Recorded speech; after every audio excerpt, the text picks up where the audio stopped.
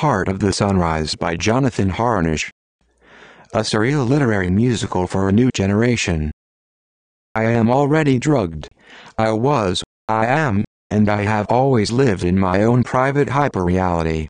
That is what all of these words, the disjointedness, and the following fragmentation to come, the variation, and the skewed view of time, space, self, and others, and everything, is about.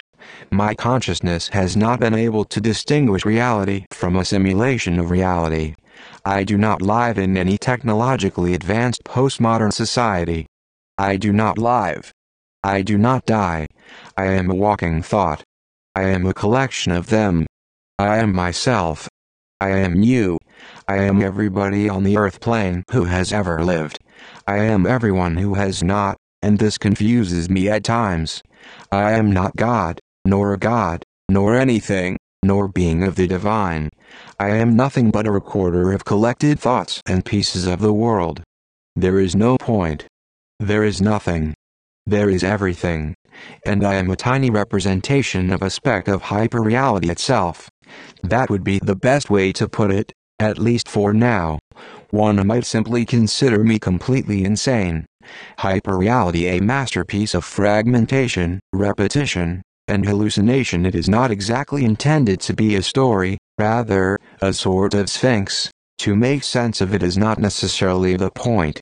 It is a delicately hallucinatory experience that dishevels far more fixed truths than it arrives at. Long, honest, raw, brazen, shameless, and impudent. Never-ending. Writing therapy. An example of how easy does it let's get the facts straight up front to avoid any confusion later. I am a person first, a human being, just like anyone else.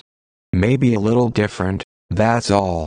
Years ago, I publicly disclosed my diagnoses with comorbid schizoaffective disorder, post-traumatic stress disorder, personality disorder NOS, not otherwise specified, and Tourette's syndrome.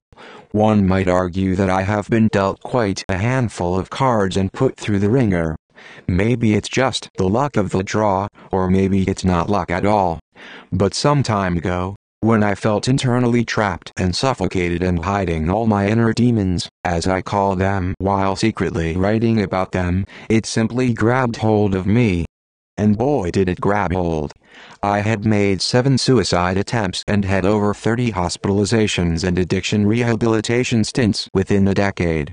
Then, one day, I just made a choice. It felt like the sun smacked my face, allowing my mind, my experiences, and my altered sense of reality to burn, twist, deform, and coil.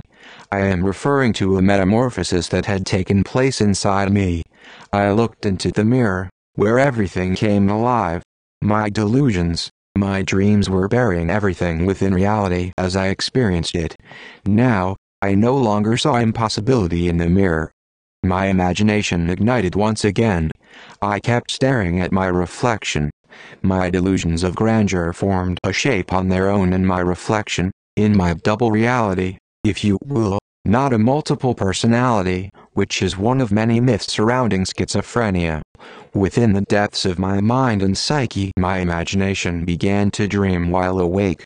In short, the metamorphosis occurring inside caused me to begin my mission, exploiting all that I had kept buried inside for far too long, letting loose all my secret weariness of suffocation and derailments from the truth, my truth.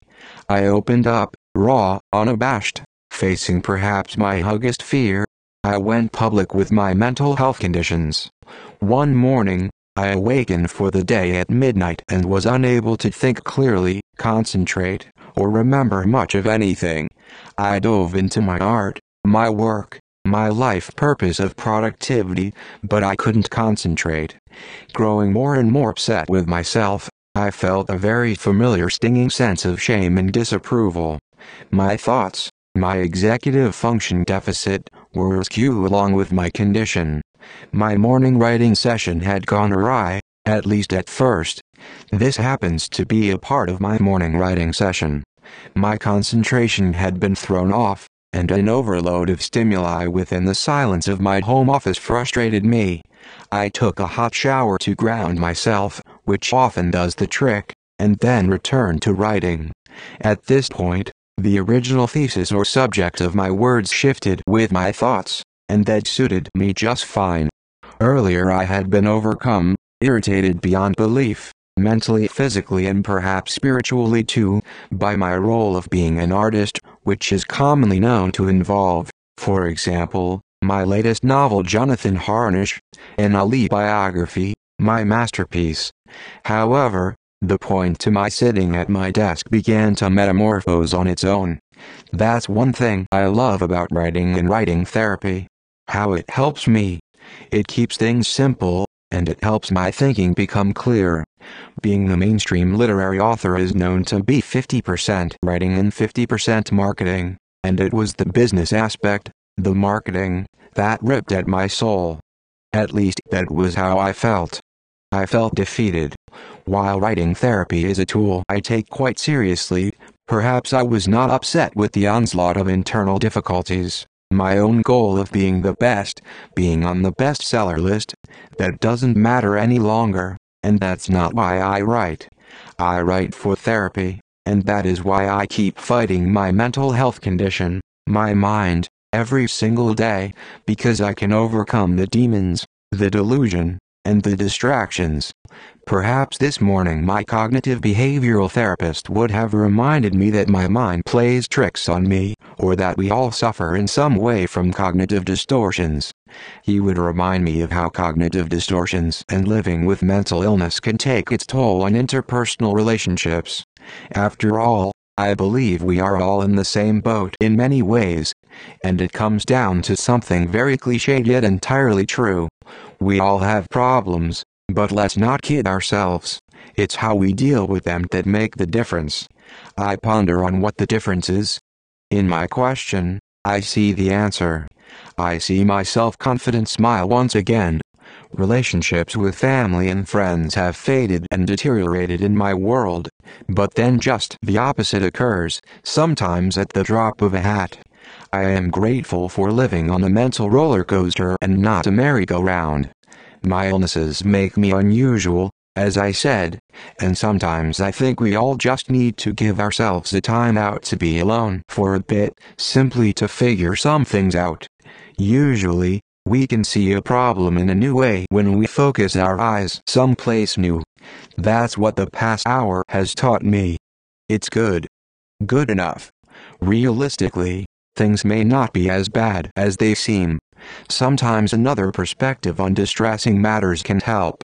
I see it as my task, perhaps our collective task, to be resilient even if some days we just have to be there for ourselves when we are feeling alone in the enterprise. We move on. There's no way around it. I ask myself now if I feel okay, and the smile is back. Thank goodness. One last note. I've often doubted my abilities and my perception of my reality by fearing others and feeling myself withdrawing and going inside, losing hope of coming back to myself with any peace of mind. The future, that's not where I am. I'm right here in the now. Katharine Hepburn once said, "If you obey all of the rules, you miss all of the fun." I apply that to writing and writing therapy, as well. Living with mental illness. Better doesn't mean cured sometimes. I feel that I don't know what's going on or that I don't care about anything. I am confused by my feelings because I'm not able to explain how I feel, except for the emptiness, and I feel that no one is really there for me, even if they are, or that nobody understands me anymore. It feels like I have nothing to look forward to. I'm a compulsive liar, but I don't understand why I do it. I create intriguing stories about myself, to the point that I can't even tell who I really am anymore. I lie to feel better about myself. Maybe, once I realize I'm a spectacular person just the way I am, I will stick with the truth. I also try to respect people, including myself, who maybe don't deserve it. This does not reflect the other person's character but reflects mine, and I miss the mark, sometimes. out of frustration, questioning why it's always me who tries to be right. I feel that other people are wrong at times, but at the end of the day, respect is better than lowering myself, even the tiniest bit. I'm better than that. I just woke up from another nap, and I write down my scattered thoughts about emotional pain, while in a state of complete confusion because of the disorder currently in my life. Of all the things I've lost, I miss my mind the most, though it might, just might, return, even if only for a second. I believe I have lost the battle with my own mind, but I still carry on feeling completely alone in the enterprise, which is where I want to be. I want to be alone. It is the closest thing I can think of to pressing the pause button on life, especially in the relationships I have with other people. I am a bad person to my wife. My biggest fear has always been that eventually she will see me the way I see myself. I can't stop thinking that I'm saying goodbye to my own sanity. I believe I have lost this war, perhaps a long time ago. My mind has always been a dark place, and somewhere I would not want my worst enemy to be, but despite all of these feelings, I still battle depression, and man, am I tired. I want to feel like me again because, for a long time now, I have felt like someone else. The old me disappears as I fall deeper and deeper into oblivion. I need to be alone without any more external drama or chaos. I do not know how to deal with this feeling, except through anger, disdain, or withdrawing completely. When I can, I try to keep up with my art because it has saved me. For my own good and the good of others around me, I believe I need to be alone but not to be lonely, only to find some enjoyment or interest in my free time that let me be myself. Otherwise, I serve no purpose, and certainly no positive purpose. I don't think I was ever meant to be or have ever served any purpose, except to communicate through my art, mainly my writing, to share these feelings for those who cannot. I have nothing else to lose. Sometimes, I feel the stress of everything in the world trying to claw into my mind, all at once and constantly, and I need something to help push me through life. Something like writing, or maybe music, or at times, just sleeping and not participating. I have miserable feelings inside me that I can't seem to control, though sometimes it feels like I can. Continuously, I fail and I hurt people, causing others anguish, wretchedness, hatred, and more. I feel that I cause the same in myself, and so I stand back. I no longer interact with people due to this bizarre conflict that I do not know how to handle. I continue to fight for my wife and stepchildren and my many pets, but not for myself, because in reality, giving up is just not an option. It never has been. So far, though, I have lost this fight. I walk away from day-to-day life because I want peace, but day-to-day life, and my past, keeps following me. I try not to argue with the people in my life, and I still hope for something. I just don't know what I'm hoping for. Maybe peace of mind and no more distress or conflict. If I do pull through the chaos, it will be because I had to be my own hero, once again. It has to be that way because no one else can destroy me when I destroy myself, or rather the schizophrenia destroys me. Please just save me. Fix me. I have fought this battle more than once, and I have still not won. It creeps up on me and terrifies me to pieces. That's enough for now. I am being as honest as I can possibly be. Love me, hate me, hurt me, or kill me. I will still keep going. I'm still here, but entirely confused about how to relate to other, real people. I am a mental health problem, not a person. I am schizophrenia. I am no longer a person, not anymore. I sit back and watch the world go on around me, and I am a failure. The only place where my dreams become impossibilities is in my own mind. I can't see what is actually possible, even when that something is better than the hand of cards I have been dealt. The war against my own mind exists on a continuous loop, and that is why I keep fighting. even if nobody is aware of it. I have been absent from the external world and lost within my broken mind. This is called depression, schizophrenia, or so many other names. I call it war.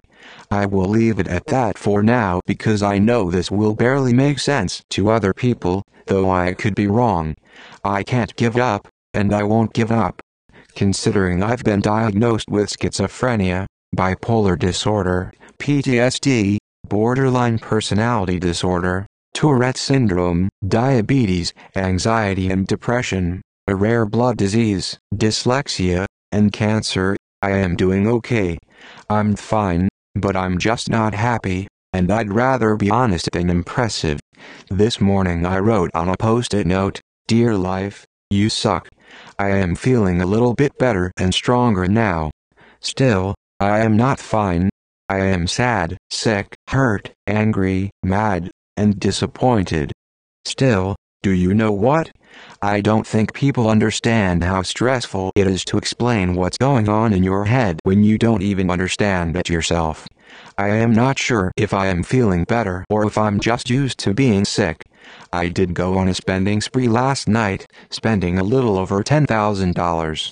My inheritance was stolen due to family conflict and inheritance, medical, and other power of attorney rights, but I'll put on a smile and move on. It will hurt, but I will survive. Sometimes, I don't feel like living. I don't want to kill myself. I just want it all to stop or go away. I want to be calm. I want to be happy. I feel tired, the kind of tired that sleep can't fix. Every so often, I hope I fall asleep and never wake up. I'm scared. I'm scared of people. I'm scared of doctors. I'm scared of disease. I'm scared of life. I'm scared of death, but most of all, I'm scared of me. All I really need is the right medication, with side effects that won't kill me or make me worse, and doctors who listen and care. I need family members who won't judge me and are willing to help me with my journey, friends who try to understand. I need my bed, comfy pillows, a heating pad, blankets, a good night's rest, and above all, a fucking cure. Things change, but it doesn't mean they get better. People with depression cannot snap out of it. People with depression cannot snap out of it. My moods change frequently, and I am currently depressed. There is nothing more depressing than suffering from depression and still feeling sad. So, what's the point? Will it pass? No doubt. I forget what it's like to smile, and I mean for more than a couple hours now. I'm talking about now, not later. I forget what it's like to be a lovely or loving person, or if I ever was such a person at all. One of love, of goodness, of graciousness. I forget how it feels to truly live, much less how to live life to the fullest. I just exist. Right now, I simply exist, with my pulse and my breath and maybe some tears, if I am even able to let them roll a river down my face and flood the seas and the world with them, to get them out. I try to get myself out of this mood. This life. This episode of depression. Sure, I'll return to normal. Sure. Still, I have temporarily lost the point of living a life, pretending to smile or laugh, or getting a joke every darn hour when there are people around me who only want to see me happy. Well, I am not happy, and overall I have not been happy for most of my life. If anything, I glamorize the past, and even the present, sometimes. It'll pass, but that's not the point. The point is how I feel now. The point is right now. Yes, I know it will pass. I know people love me, but I do not currently know what that should feel like. I just can't remember. I feel so lost. Gone. Yet I continue, and therefore I inspire, I'm often told. But I am still depressed. I am still in this chair, writing out this rubbish because it gets so overbearing I can't tell you. I'm not alone. I know that, too, but that feels and sounds so contrived and lackluster, uninspiring, to me right now. I pretend to be so damn nice and funny and charming for others, just for them, so I don't lose a Facebook friend or whatnot. Nevertheless, I have zero real-life friends. I'm not sure if I ever have had any. Well, maybe, sort of, but they probably felt sorry for me. Who cares? I don't know. I am not even my own friend. This has been true for most of my life. I got into a good school, which I didn't even belong in. I lived my former Hollywood life, which never did anything for me worthwhile. I exaggerate about how cool the time in my life was, way back in the day. Now, I can barely move. I can barely see. I've been here many times, so don't worry about me. Just send a hug, as if I'd ever feel any real hug. Virtual hugs are probably better because there is no effort involved. No feeling, and I can just barely feel. This is why I write this kind of stuff. Just keep writing, says that little voice in my head. Get it all out, all that you can. Do it now. Now. Now. Now. Get me out of right now. Remind me of some clever quote or cliché, reminding me how they are just reminders over and over again of how hard it actually is, in this case for anyone, to do, let go, move on, it'll pass, and so forth. I pretend to live, pretending to be myself, as if that would ring true. Oh, that's just your mental illness speaking, some say. Well, then I guess I am just one full bag of happiness, and I am over it. Did I snap out of it? Of course. And again, I will get out of this depressed state, just not now, and I will do it only to see it return. I am incapable of getting but one positive thought out, so I am sorry for not pretending right now, even for just a minute. Maybe I still am pretending. I am sick, twisted, and wrong. I don't belong. Other people have it worse. I suppose I don't deserve or have the right to be depressed. I need to think about them. Poor them. Hate me. Sometimes I pretend to love the life I live. What's the point? As Faulkner said, basically, the reason to live is to get ready to stay dead a long time. Okay, thanks, Mr. Faulkner. Seriously, what is the point? Tell me about it, about how we are all just here winging it, trying to get by. I am not getting by. I watch the clock and wait, and wait, and wait for tomorrow. Oh, how sad and pitiful. Get rid of this guy Jonathan. Hell, I can't even walk 2 feet without being right here with myself, as myself. There is no escape. I just know hope.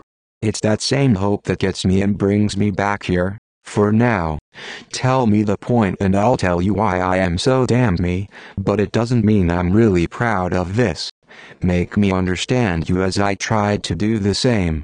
People with depression cannot snap out of it.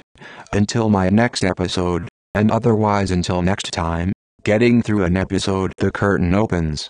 I am Jonathan. I have schizophrenia. I don't want to make a big introduction. Perhaps some of you have read my work before. For me, schizophrenia is similar to what I have read. In the early material, from such turn-of-the-century psychiatrists as Kraepelin and Bleuler, there seems to be plenty of subgenres or comorbidities with this condition, which I have had since I was a boy. I believe my traumatic upbringing, at least for me, though not my sister, who was brought up in the same environment, likely set off my illness. A series of other, seemingly ongoing traumatic events in my adult life have created complications, as my doctor would call them. I experience manifestations of other mental health conditions from autism to borderline personality disorder, and my case, for lack of a better word, involves many symptomatic days and times, which often cycle rapidly. For example, my moods can fluctuate up to 30 times per day, with concomitant autistic experiences, and muscular manifestations and malfunctions. A significant number of the comorbidities of which I suffer, not only just happen and I deal with them, but rather they create reactions to even the simplest things. I battle through daily life. I experience confusion with electronic devices, which is likely and appropriately a common symptom of schizophrenia itself. I may need to reply to an email and I forget how to, or I go to turn on my computer and I forget how to find, much less press, the power button. At the opposite end, on another day, or even another hour, I am capable of solving advanced logic and mathematical problems. While I often forget the simplest things, I have a photographic memory. Let me back up for a moment. I left off my last essay, mentioning that I would be back writing during my next episode. And I am having an episode right now. Schizophrenia might be considered an umbrella disorder, though I am not a doctor of any kind. I consider myself an unemployed artist with a botched trust fund and a life that, in terms of conventional reality, doesn't actually exist, so I create delusions, or in a way, a double self. Not a multiple personality, which is one of the myths of schizophrenia. This double reality, despite all the chaotically misfiring neurons in my brain, helps me to have experiences that replace the uncomfortable truths or situations that I prefer not to have. To exist. To be not myself, though loved ones have told me that there is a core, an oversoul, that is intact throughout my schizophrenic life. My thought has trailed off slightly while I was about to write one last bit on my episode, primarily consisting of paranoid thinking that I should keep on writing through my now former episode until I could break through it. That is what I do. I archive my writing. Often, and only when I am feeling symptomatic, I go back to the categorized collected written words that I have been documenting since I was a boy so that I can see what happened through my point of view and so learn how to cope better the next time. I take my writing to my therapist, explaining what happened. I often bring up with him that my life is incredibly synchronistic with my books, which consist of a series of 36 alibis of what makes me who I am so that I can know. So that I can understand and so that I can keep going and move the hell onward as I always do. I always come back. My intention for this essay was perhaps that it would be another inserted chapter in my literature, my books, my documentaries, my life, my art, and my reason. But that thought has now trailed off as well, and I had only begun what I referred to as what was not my beginning, or my introduction to this piece. What I would like to do now is simple: take a 10-minute break. Time goes on, with people coming in and out of my office and interacting with me, communicating. My goal now is to return to my laptop and recall the 5 minutes after my last break. I mean my cigarette break when I wrote the initial thought that trailed off. Things change. Holy cow, things change. I am back. But I can't stop now without completing this piece, my 3-act play, my opera, where I am not the conductor but feel I should be, naturally, if I did not have schizophrenia. I was the violin section. I was beating the melodic tom-tom drum. I was the full orchestra performing live, both alone and with an audience. Together, all the musical instruments communicating with each other, creating a rusty fragmentation, if you will, communicating with me, at my core. I'll take a break now, and I will recap how I got through this brief setback, and the 5 minutes that changed everything. I know I can recall what happened. And I will. I never intentionally abandon what I am doing at any moment. Again, I always move ahead. There is at least some sun after the storm. If I can stay on track, or if not, while I still play this out live, some might be able to see the stream of thought that is my specialty, where I present a typical day living with schizophrenia. And I'll call it a good day at this point. I can't lose what I already have. If I do, I will grab something else and run with that. In summary, if I am able, for thoughts still bombard my psyche, overlapping and wild, I will, and if not, I will just move the hell on. And let this go. I should have better things to do than to examine my day-to-day experiences with schizophrenia. And you know what? Maybe I will. However, I can't leave anyone hanging. The show is not over yet. The chips are not down. I will simply do my best to finish on the stage, close the curtain, and become the director, the switchboard operator in my head. I have nothing to lose now. I am at war. Just not in combat. I am now in reserve. So let's get to some meat, the heart of this, and some completion. Something. Anything. It is also confusing and stressful. Stressful? Damn right. But it fuels me. It fuels everything. No matter what those 5 minutes involved, from overlapping tears and a hardcore crying spell, followed by recentering a crooked picture on the wall, to having a can of soda and a cigarette smoke mind you. Nothing more. I can laugh now. Maybe it doesn't matter. My brain chemistry changed, all on its own. I am back again. I have returned another time from within the hallways of going deep into Wonderland, and back and forth. That is something I am used to. The sun is now out, at last, and at least for now. Until, well, we'll just see what comes next. Roll credits. Insert title card. The end. Fade out. Asterisk. Amendment. There is no end. I walk off stage. The seats are empty. I am back in real life. Well, sort of. The story of my life with schizophrenia continues. The curtain draws shut. Early morning time to reflect. Part 1. Dear Diary, you have become my mentor. You encourage me. You support me and appreciate my work. You are one of the few who actually get me. You make me feel good, validated, and worthwhile. Thank you from the bottom of my heart and the depths of this maze of my mind. I would rather any day that my work is made to serve, not merely just entertain and sell. To teach is to love, to have the inherent desire to educate. I have been working with my alma mater to become involved with their arts community with my impressive resume, though I am noted as being the typical down-to-earth man. I may laugh at my illness when I can. I see beauty in the subtleties of life, and have a passion, a deep passion. If I am not creating, I feel as if I may not live. My imagination on fire, my alter egos are real and they inspire all that I do, even telling me what not to do. Not to hurt, maim, or inflict pain on self.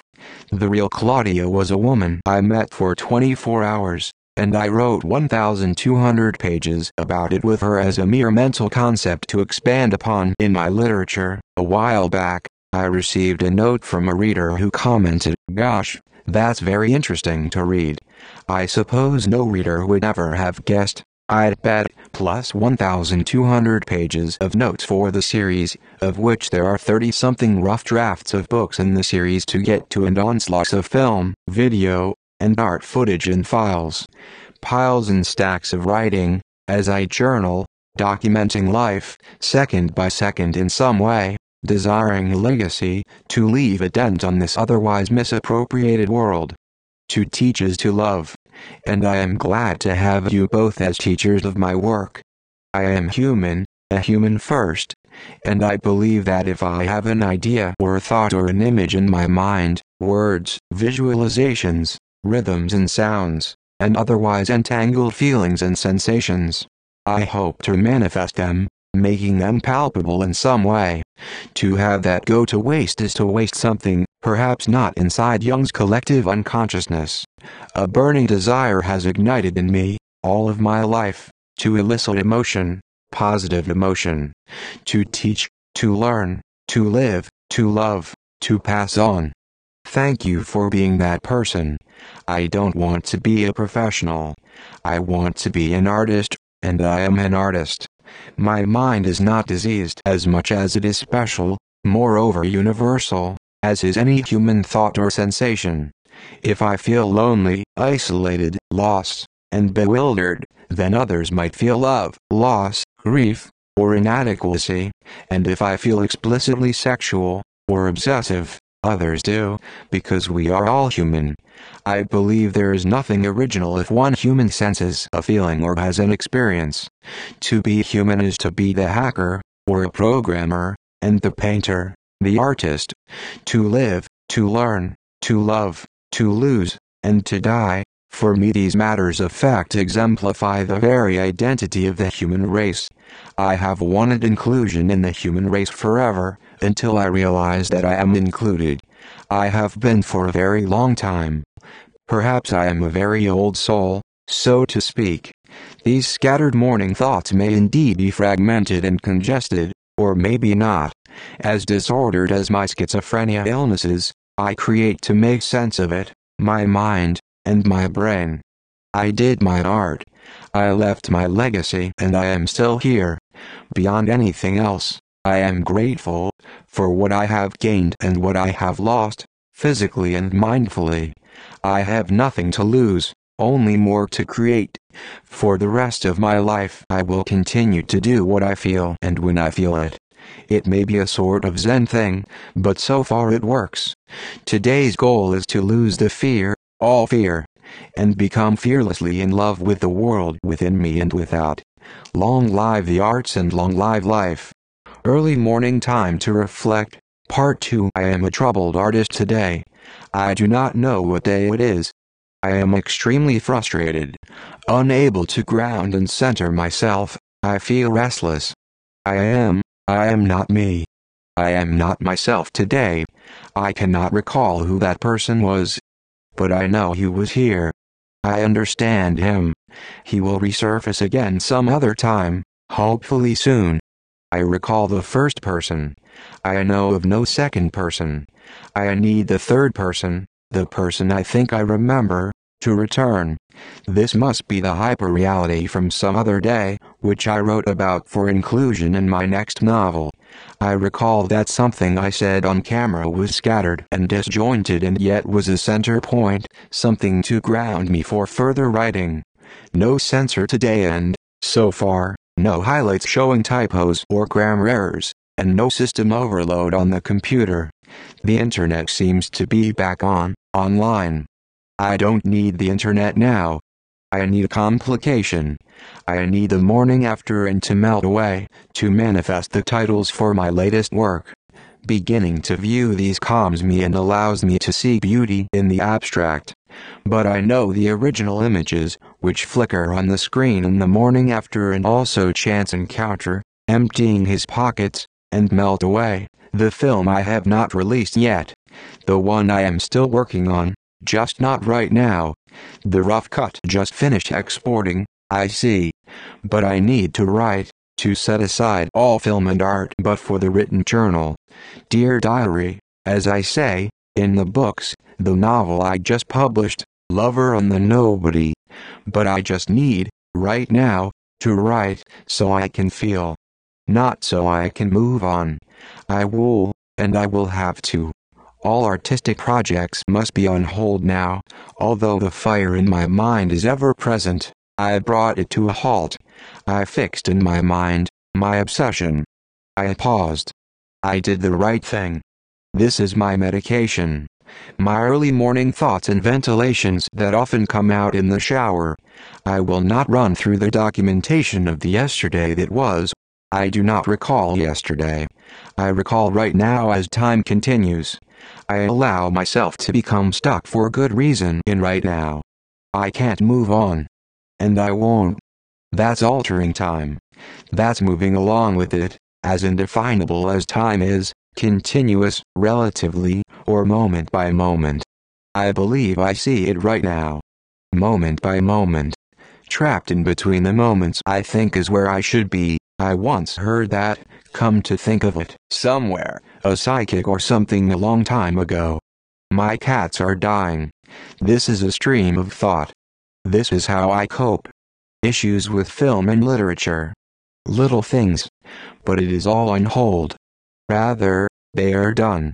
I manifest what I write and the chapter names become the chapters in my hours. The 24-hour woman 240 times 10 pages. It's complex composite sketching. Manifesting words into life. I had to look it up to find what day of the week it was, and it is Monday. Compulsive about dates, I cannot remember anything about there ever being a Sunday, just that my cats are dying. I chain smoke 5 to 6 packs of cigarettes per day and chew 2 to 3 cans of smokeless tobacco. This was written about too, the slow semi-suicide of the mind. Now the body is coming to die. But I won't. I don't like this at all. My cats are dead from my smoke. I scared off the thought, and I can't stop smoking. I will cope when they die. It's strange. Real. Strange. The morning after is beautiful. I think that's what it is. But I couldn't tell you. Maybe writing this out a little bit helped, but I am not better. Smoke lingers in the pad, and I want drugs. I can't have any drugs. I can't have any illegal drugs, only prescribed medication for my anxiety and some other things, like schizophrenia. Schizophrenia is also a drug. It's been almost 12 years since my last hit. But I crave crack. I fucking crave it just for now. In some strange self-deprecating way I want to die from it. I am just still not willing to die from some asinine knee-jerk suicide, a senseless reaction. I don't want it today.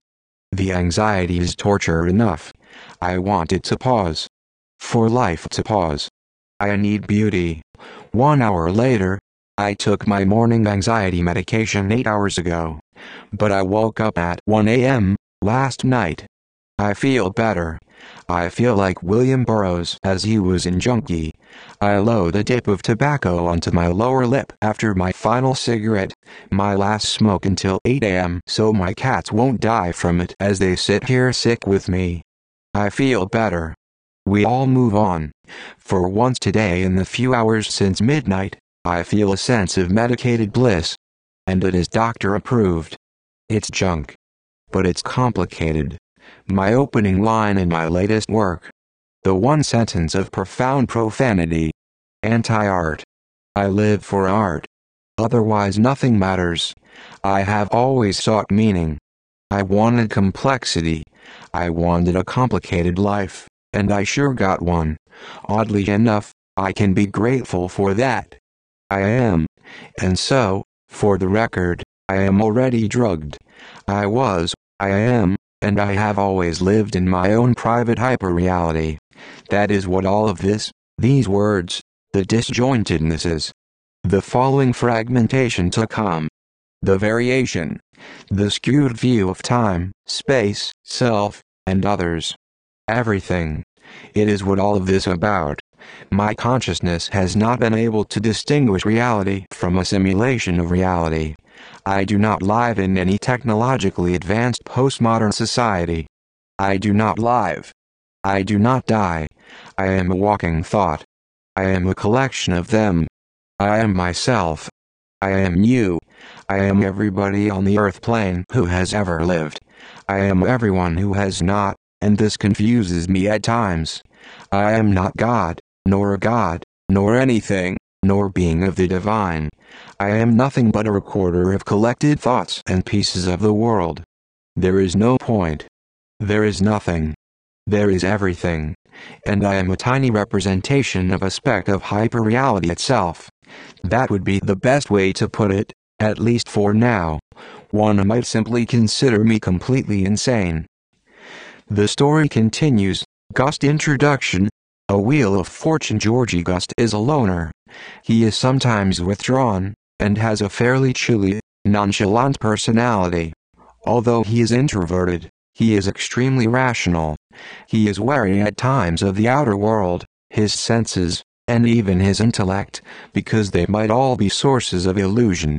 His quest for identity with a spiritual whole gives him a voracious appetite for ideologies, structures, and theories. Readings that others would find abstract and intellectual impress him as reflections of important and lively realities.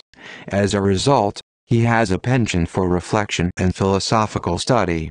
He is intrigued by difficult problems and enjoys solving them.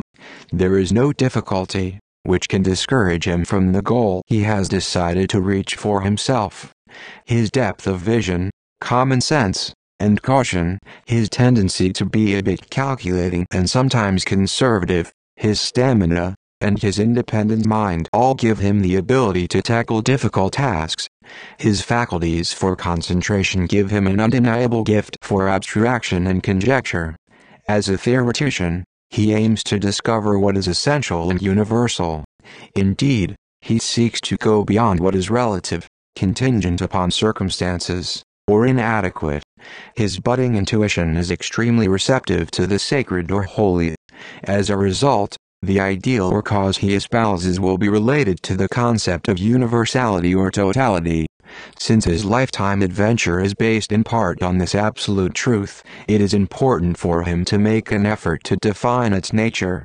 What sort of universality is he striving for? What spiritual Everest, in himself or outwardly, is he trying to scale?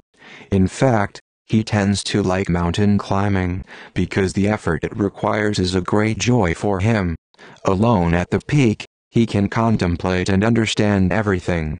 In pursuit of this absolute center, positive or negative, which animates him, Georgie is shrewd and persistent. Stamina and endurance are resources of which he is quite confident.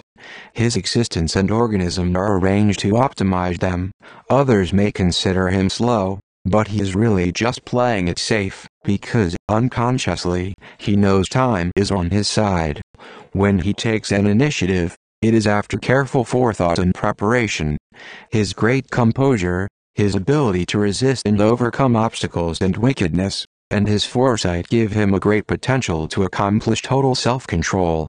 However, he must beware of one pitfall: excess. He tends to be a bit too rigid and intolerant. In intellectual pursuits, he can tend to be dogmatic, hermetic, or conformist. Some people criticize his obsession with labeling things.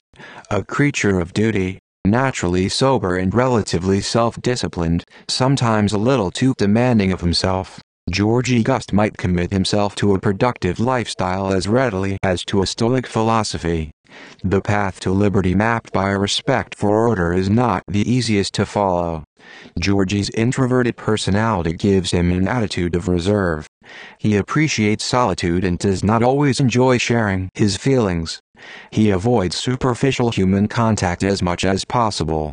Indeed, he sometimes feels uncomfortable at long, drawn-out social occasions and activities, and his interest in others is aroused only when they discuss subjects of special concern to him, such as his own business. This cold exterior hides a lively sensitivity and a heart eager for passion. Quite sensitive and sometimes vulnerable to emotional urges, Georgie would rather be safe than sorry. He tends to avoid casual dating and meaningless love affairs because they may destabilize him. As in every other endeavor, any emotional enterprise he embarks upon will be for the long term, after careful forethought and deliberation. He prizes deep feelings and the intense passion they rouse. Once he finds a kindred spirit, he will have to learn how to express his feelings and release long pent-up urges. It is important for him to succeed, because if his emotions are deprived of the energy to obtain a release, his personality will become mired in a bog of unconscious repressed desires and frustrated yearnings. The inability to assert the aspirations of his heart would be reflected by a type of behavior, which would bring on his total isolation and separation from others. Georgie Gust wants to wield power and enjoy social prestige. He feels quite at home in the modern world others find frightening. He derives great rewards from every source of pleasure or creation, physical, artistic, or emotional. He has a penchant for speculation, modesty, analytical mind, need for security, strict logic, inhibition, attention to details, application, perfectionism, methodical mind, worry and anxiety, foresight, nervousness, loyalty. Georgie has a reserved, serious personality and a chilly, modest demeanor. Because of his keen intelligence, he is very much at ease with any task or research that requires long-term discipline and meticulousness. However, he feels uncomfortable in most social settings because they draw too heavily on his emotional energy. As a result, even though he may excel in his field, he will prefer a behind-the-scenes role to one in which he might be forced to be on display. Secretive and relatively inhibited in the expression of his feelings, he is nevertheless a faithful partner in love.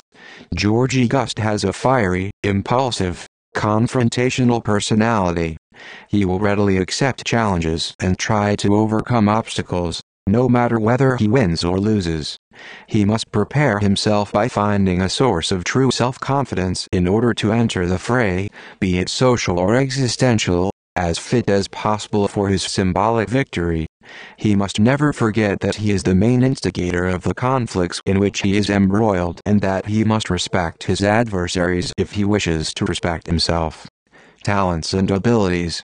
As an employee, Georgie needs to feel like a free agent. He is quite independent and will only occasionally work with a team on a specific task. He is especially attracted to unconventional work environments where innovative techniques and structures are the norm. His penchant for examining the mysterious, hidden side of human relations and things in general may seem enigmatic and twisted to some. Psychologically, he is shrewd and clever, but he does not always try to be diplomatic in his relations with others. Georgie is sometimes driven by a collector's urge to gather things together, sort them out, arrange them, and organize them into coherent wholes. In the career where he chooses to apply his methods, he will become a technician and specialist. He makes use of the same sort of intelligence to communicate and sort information, ambitions and motivations. He cannot conceive of a career that does not involve diversity and motion. He is full of humor and wit, gifted for communication and trade. His insatiable curiosity may induce him to pursue several goals simultaneously. He has an appetite for learning new things every day, and would be uncomfortable in a static or monotonous occupation.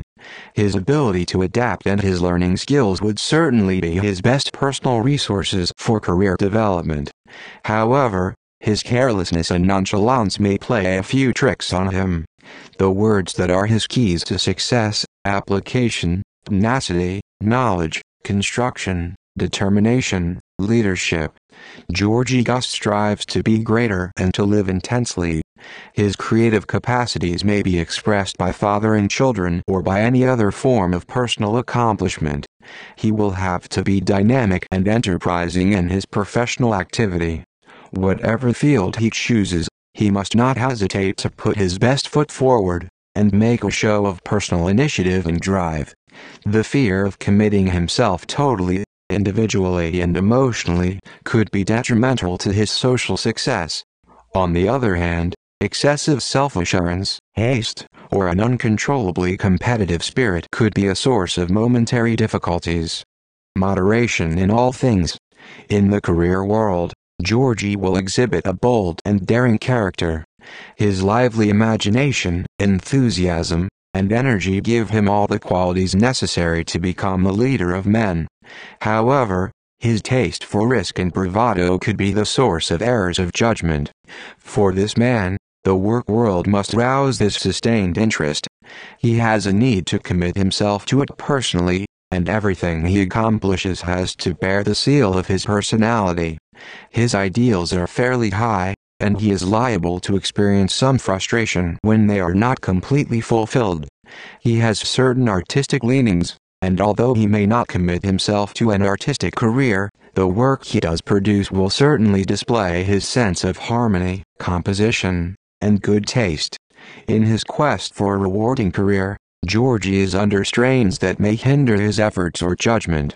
His tendency to be hesitant and vague may cause certain problems in his professional life. It would be a good idea if he set up a fairly rigid system for budgeting his energies. He should also draw a strict distinction between his personal expression and his social behavior. Career keywords. Georgie should be able to succeed in fitting into society using his perseverance to achieve his goals and his ability to get straight to the point. His intellectual abilities, which enable him to untangle complex situations or phenomena, his ability to combine a variety of ideas to produce a new synthetic vision of structures, his determination to delve into a subject, and his resistance to pressure are excellent advantages that will facilitate his search for a rewarding career. However, his pessimism, defiance, and occasionally excessive severity may trip him up. Instinctive motivations, withdrawal, isolation, concentration, desire to climb. Pronounced narcissism, independence, self-assertiveness. Restraint, control, discipline, excellence. Primary psychological functions, thinking, abstraction, meditation, edification. Displaying, assertion of domination. Perceiving, identifying, establishing, justifying. Career activities and resources, studying, counting, analyzing, conserving, stabilizing, establishing, controlling, banning, administrating, governing.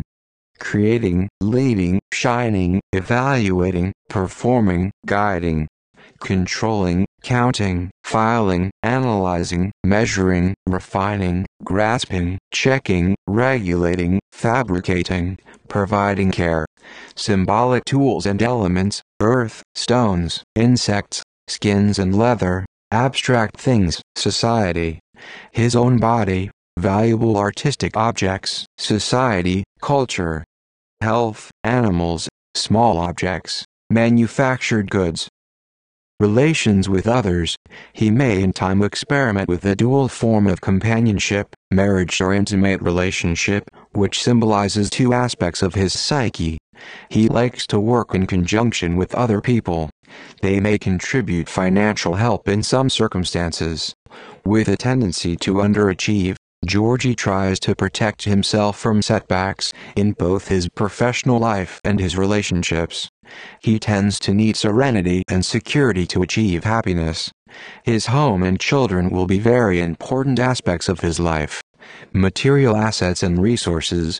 He prefers to work under supervision or as part of a group.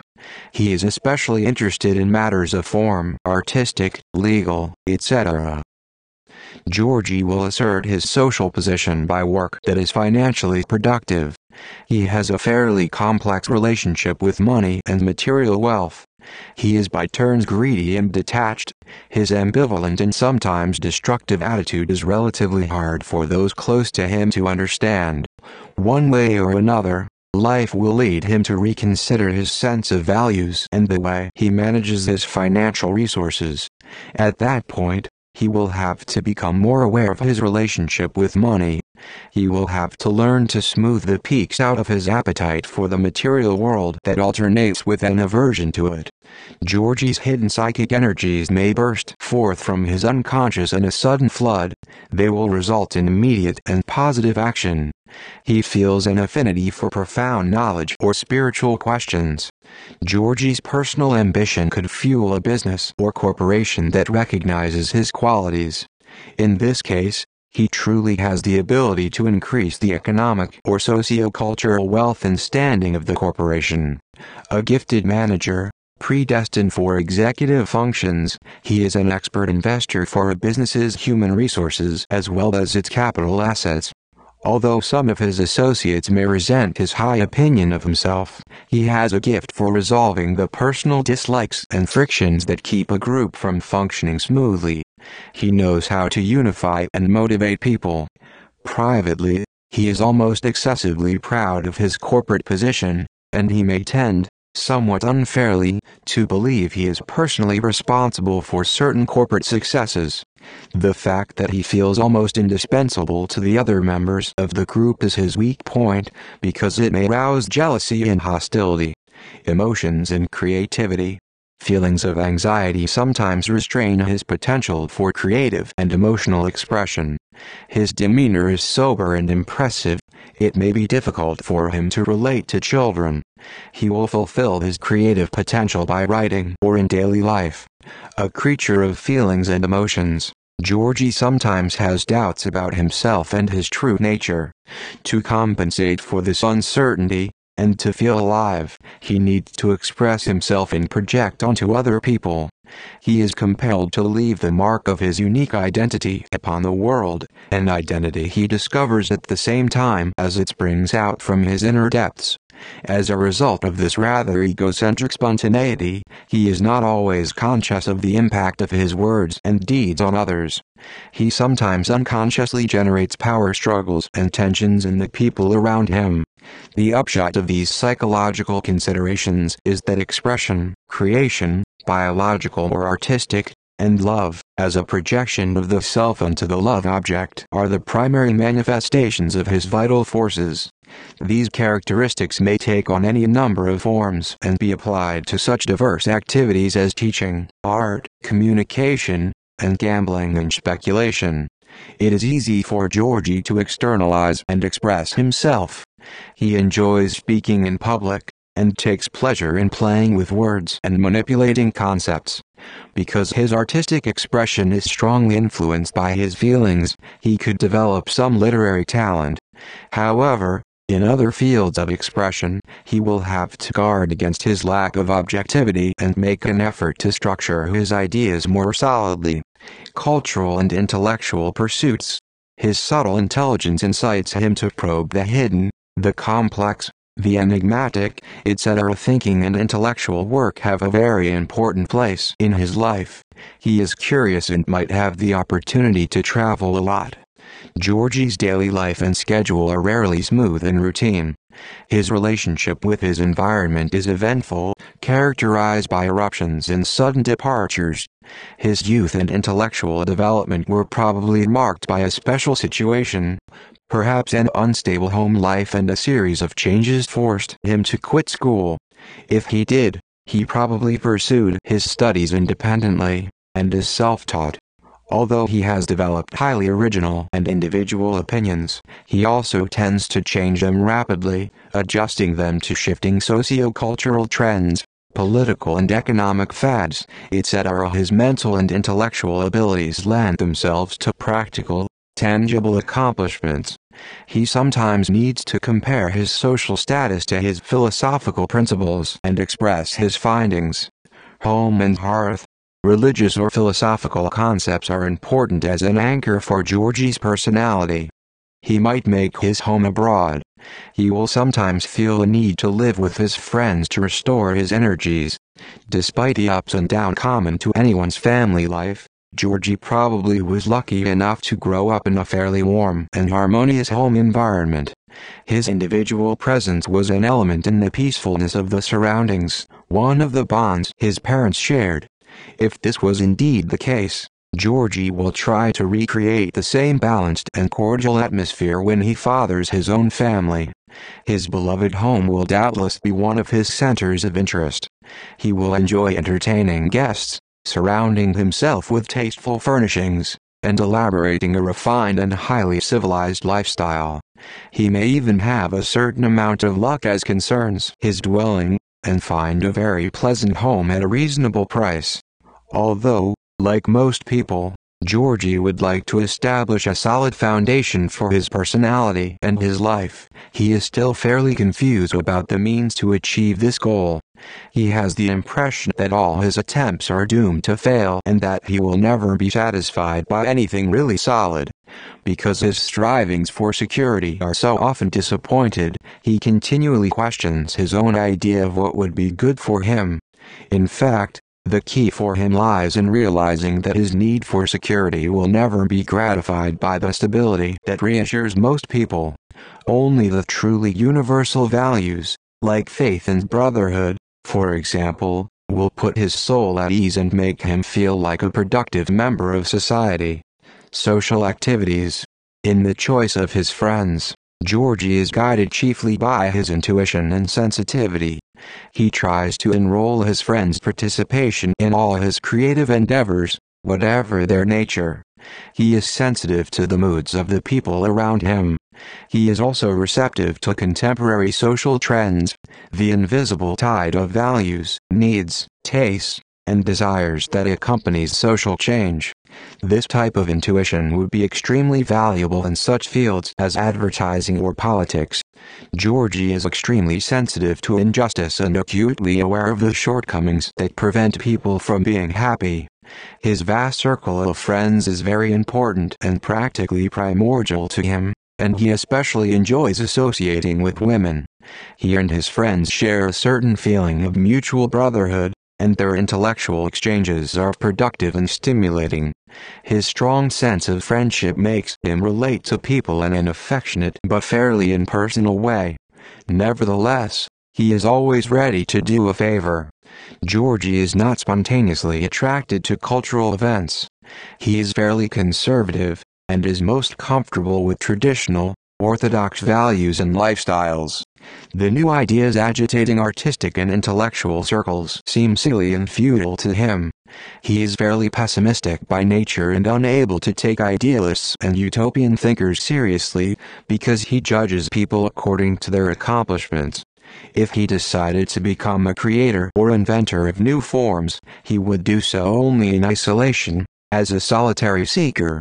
He is quite aware of matters of hierarchy and rank, and it is difficult for him to relax and be open with friends or associates. As a result, his circle of friends is fairly small. He tends to choose people of experience who have acquired some wisdom from age.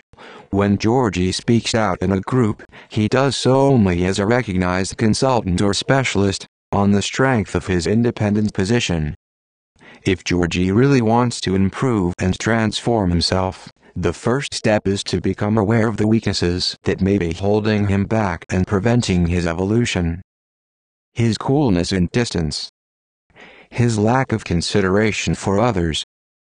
His rigidity. His need for total control.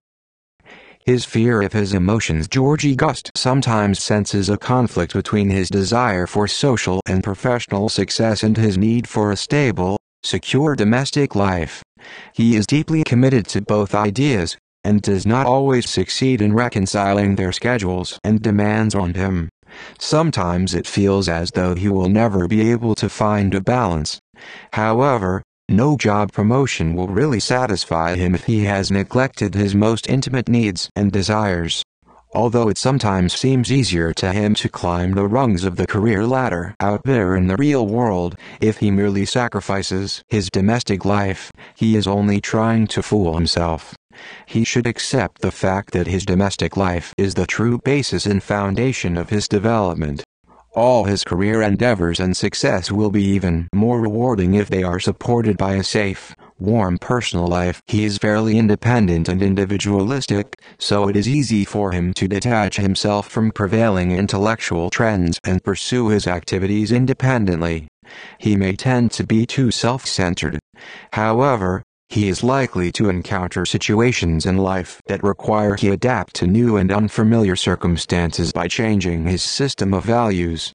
If he clings to a narrow vision of the truth, certain relationship experiences may shatter it, leaving Georgie with a feeling of loss and disorientation until he recovers.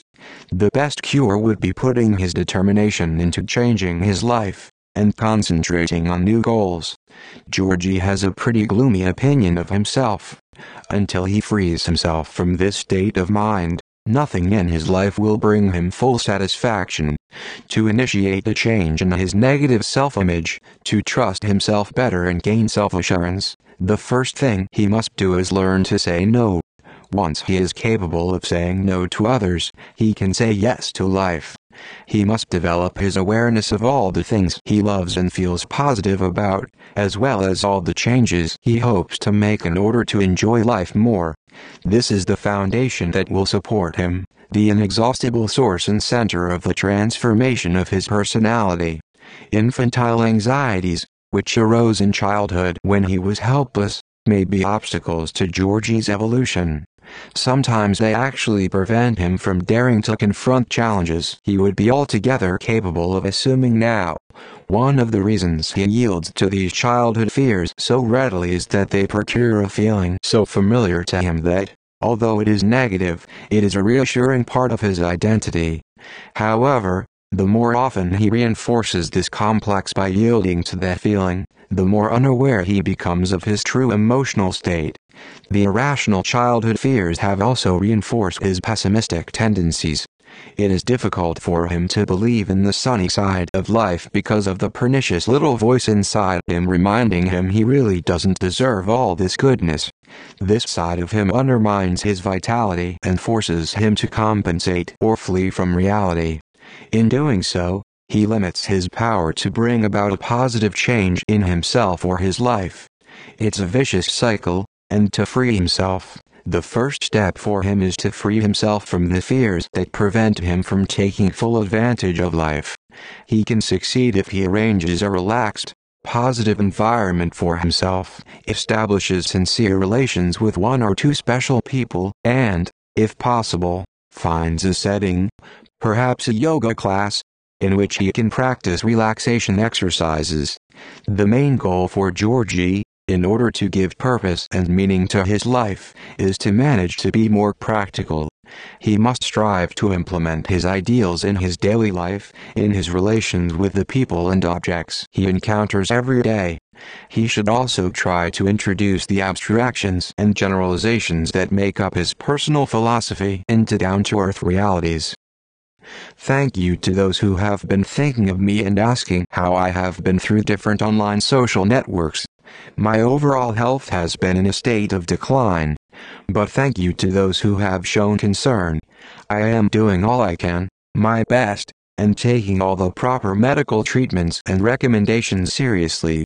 There is not much else I can do. Intermission. To my wife, I have been sleeping, but only for an hour or two at a time every now and then with so many vivid nightmares and just the stinking depression which sometimes turns into anger. I am still waiting for the review from Dr. K, who may not get to it before I see him again on Tuesday, as you know. And though I lose so many friends, I mean real friends, at least I thought they were, or at least played some small but important role in my life years ago, I like to hold on to those moments like in the beginning of Ali biography with the friends in the Eiffel Tower chapter. It is hard when I can feel my own death dawn on me. I haven't the abilities to do much work, if any, and even the television hurts my eyes. I just sit here in a sort of existential despair in a way. Anyway, even writing this message takes so much out of me, I can't tell you.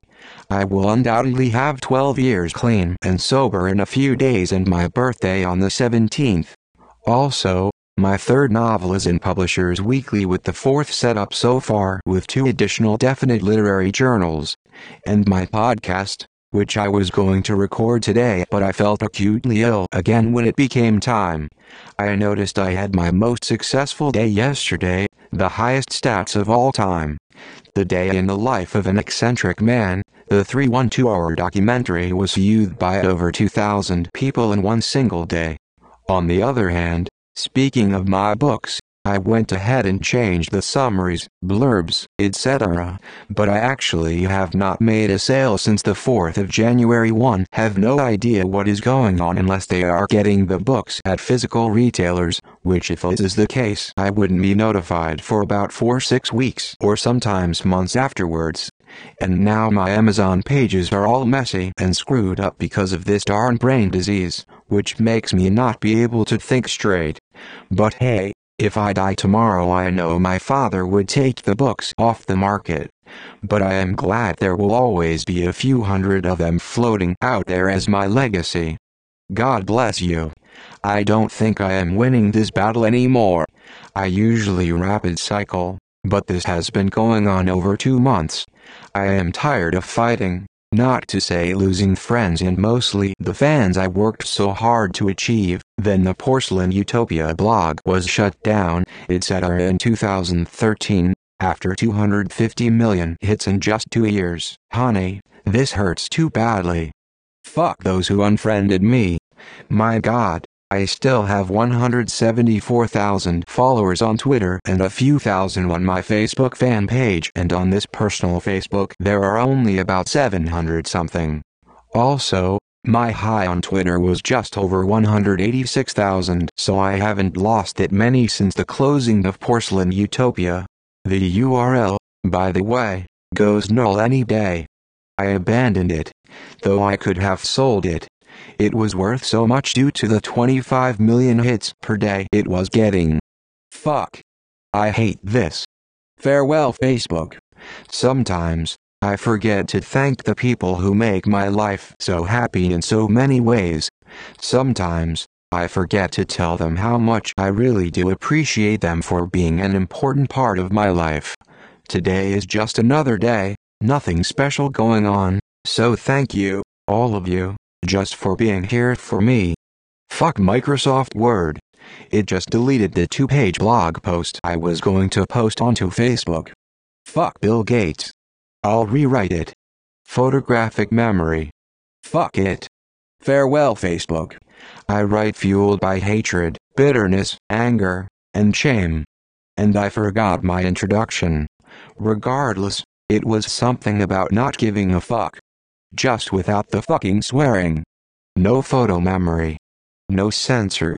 Just pure and evil denials of my fucking self, and of course my family.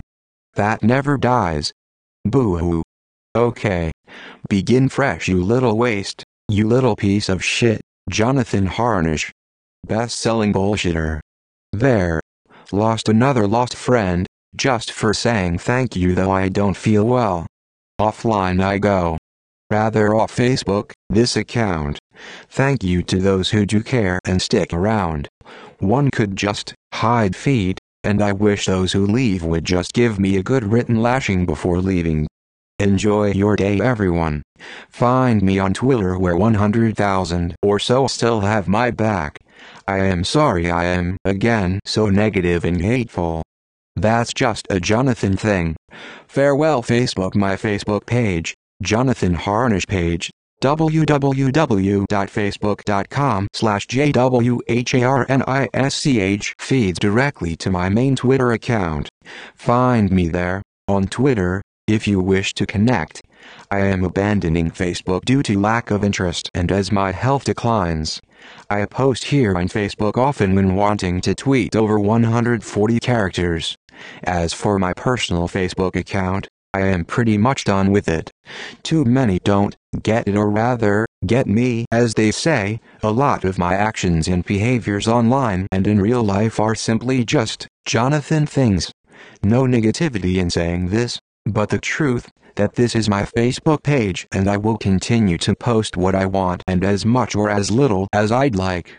I have no real life friends, obviously, because I am misunderstood, or just not the same person former friends used to remember, just being a little shy and twitchy, in school and such, but also brilliant.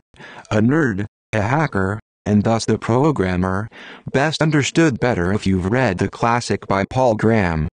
Cheers and farewell, Facebook. It's my turn, and I haven't slept in days nonetheless. I use all my art, even this. This is the written word. It's art. It's mine. I use it for therapy, and so it's not just Tom and me, my alter ego, alter, hallucination, spirit guide, and what have you. I am sorry I am so upset. My 39th birthday is soon, and 12 years clean and sober, both in just a few days. And maybe that is part of the complications which have caused me to enter an existential crisis of sorts over the past few months. I am tired. I am bitter, and I am losing my mind. My heart, to be honest, has temporarily run astray. I need to continue taking care of myself. Thank you to those who continue to stick around, and make sure to give me a good written licking before you decide to leave. Never leave quietly. Burn that bridge, man. If others aren't worth it, then it's like when you've got to drop a deuce. It's like, hey, when you've got to go, you've got to go. And maybe this is my illness speaking, and still I'll owe you all another apology for misbehaving. Farewell Facebook. As I said, it's just a Jonathan thing, a fucking Jonathan thing. Take me, or leave me. And always remember, any online shopping you may ever do, think of me, because I hold the patent for the virtual retail interface, which means in layman's terms I invented online shopping, also helping build Amazon back in 1994. In 1991, I was 15 years old. So yes, Some smart little schizo, me, created online shopping and has had many accomplishments single-handedly wielded, as I wish for death. Jesus, take me. Oh please God, take me. Farewell Facebook. Let me lose my mind, my body, my spirit, my soul, and my heart. I built this city and now I take it down. I hold only and all regret. Put something like that on my epitaph and cremate my ashes. Make me a victim of massacre, as I write in my debut novel. I'll apologize now. I apologize for my exuberance, though I do revel in it. I have always wanted a complicated life and I sure as hell got one. I have lost this. Rather, I have given this back. Farewell Facebook. 1 year prior, I just wanted to mention that you've probably noticed my status updates have lost their edge. They're no longer dirty, vulgar, or offensive or too open. I know I missed them and kind of lost faith in my own uncensored personality when people started to unfriend me and judge me for not being as hush as I'm supposed to be in front of my Facebook audience. I feared that people lost sight that I'm a good person and a loving person above all. I'm naturally unfiltered in all aspects of communication, whether it is with an ancient grandma or a young person I barely know. But it started to bother me that my filthy side was all a lot of folks saw. But now it's starting to bother me that I'm like all the other censored Facebook sheep who would never dream of updating the internet about needing new AA batteries to power their vibrator, and only post wholesome things. Please, everyone, don't forget who I am and what I stand for. I need you all to know how truly open I still am, and though I've really enjoyed not being bombarded with annoying messages from different men, I need you all to still know I haven't changed one bit. And I really do need new batteries for my vibrator. It's starting to take a long time to orgasm because it isn't shaking very hard. Some people in my life too seem to assume what I am feeling, what and who I am or not interested in, who to speak to, who not to talk to, who to accept as a friend, on Facebook or not, and who not to accept as a friend. Surely it has happened to most people at some point, and sometimes it's a challenge to control it. As human beings we can naturally be afraid of conflict or afraid to react. In my life, I have had several people make my decisions for me. I will allow them to decide for me what I have to say, what I have to do, who to be friends with, who not to be friends with.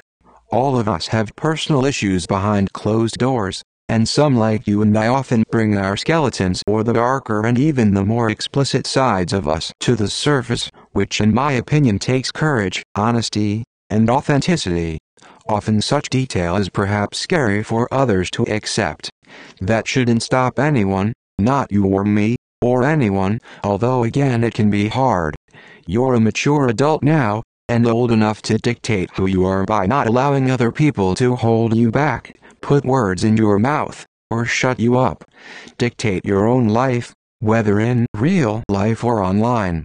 Ideally we should not allow anybody else to tell us what to post, do, feel, tell, or say, but then we might fall for it, again, resulting in our own loss, not theirs. Sure, it's great to help people and care about what others do in their lives, how they live their lives, and who they talk to, and whatnot, and it is great to see people genuinely care, which is awesome, but then again, oh please God, wake me. We shouldn't let people suppress us frequently. Independence. It's just a matter of being ourselves, making whatever decisions that reflect our own self, not theirs. Stand tall, even if it means to stand alone. Highly unlikely, and likely just the opposite. Example, my often outspoken blog, which has now been closed down merely due to its compromise by highly advanced hackers, garnered 26 million hits in its first 3 months, 14 billion in its 2-1 2-year lifespan. As for my new book series, let's just say it really pushes some uncensored limits, but I used a pseudonym, and I believe for fair enough and healthy reasons with which I myself am comfortable.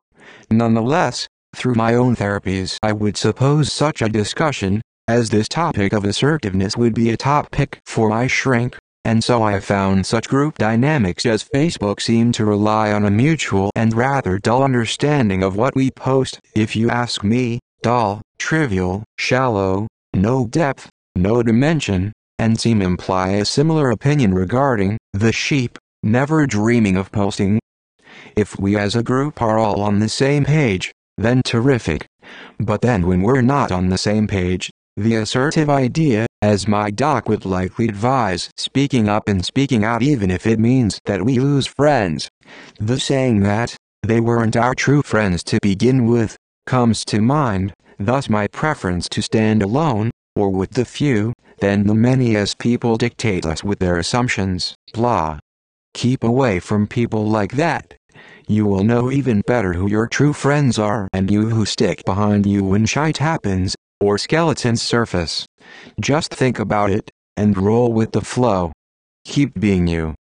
P.S. The lyrics to the Duran Duran song we'd sing together in California come to mind. The shadows are on your side as soon as the lights go down. P.P.S. I am no therapist or doctor, just some schizophrenic, Tourettic, autistic intricate lyrical-minded creation, and friend moving ahead the best he can, often missing the mark completely.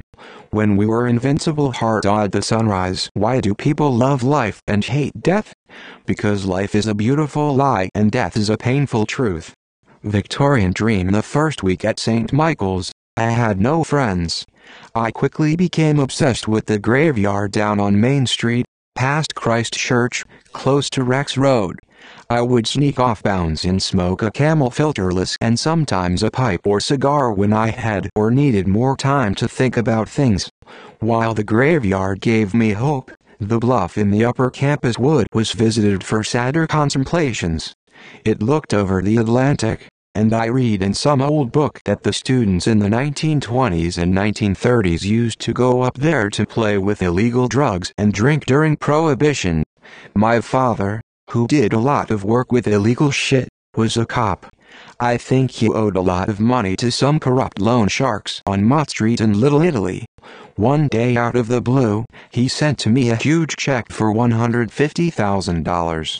This depressed me profoundly. I headed up to the bluff midday and wrote to Pap. Dear Dad, why? How? I just received your mail and I don't think I need to tell you how dear you have been to me with your kindest offer I cannot accept for reasons beyond my knowing, nor, that in your kindness I've placed nearly all the satisfaction in my life. It was the only happiness I proposed to myself, and had set my heart upon it so that it was therefore made my punishment to let me see that, however innocent I thought my affection, it was sometimes falsely guilty, in being greater than allowable for this world. It's no boring comedy that gives me these apprehensions and inclinations. It's the result of a long strife with myself, before my reason could overcome my passion, or bring me to personal resignation to whatsoever is allotted for me. It's now done, I hope, and I have nothing left to persuade you of that which I assure your own judgment will approve in the end.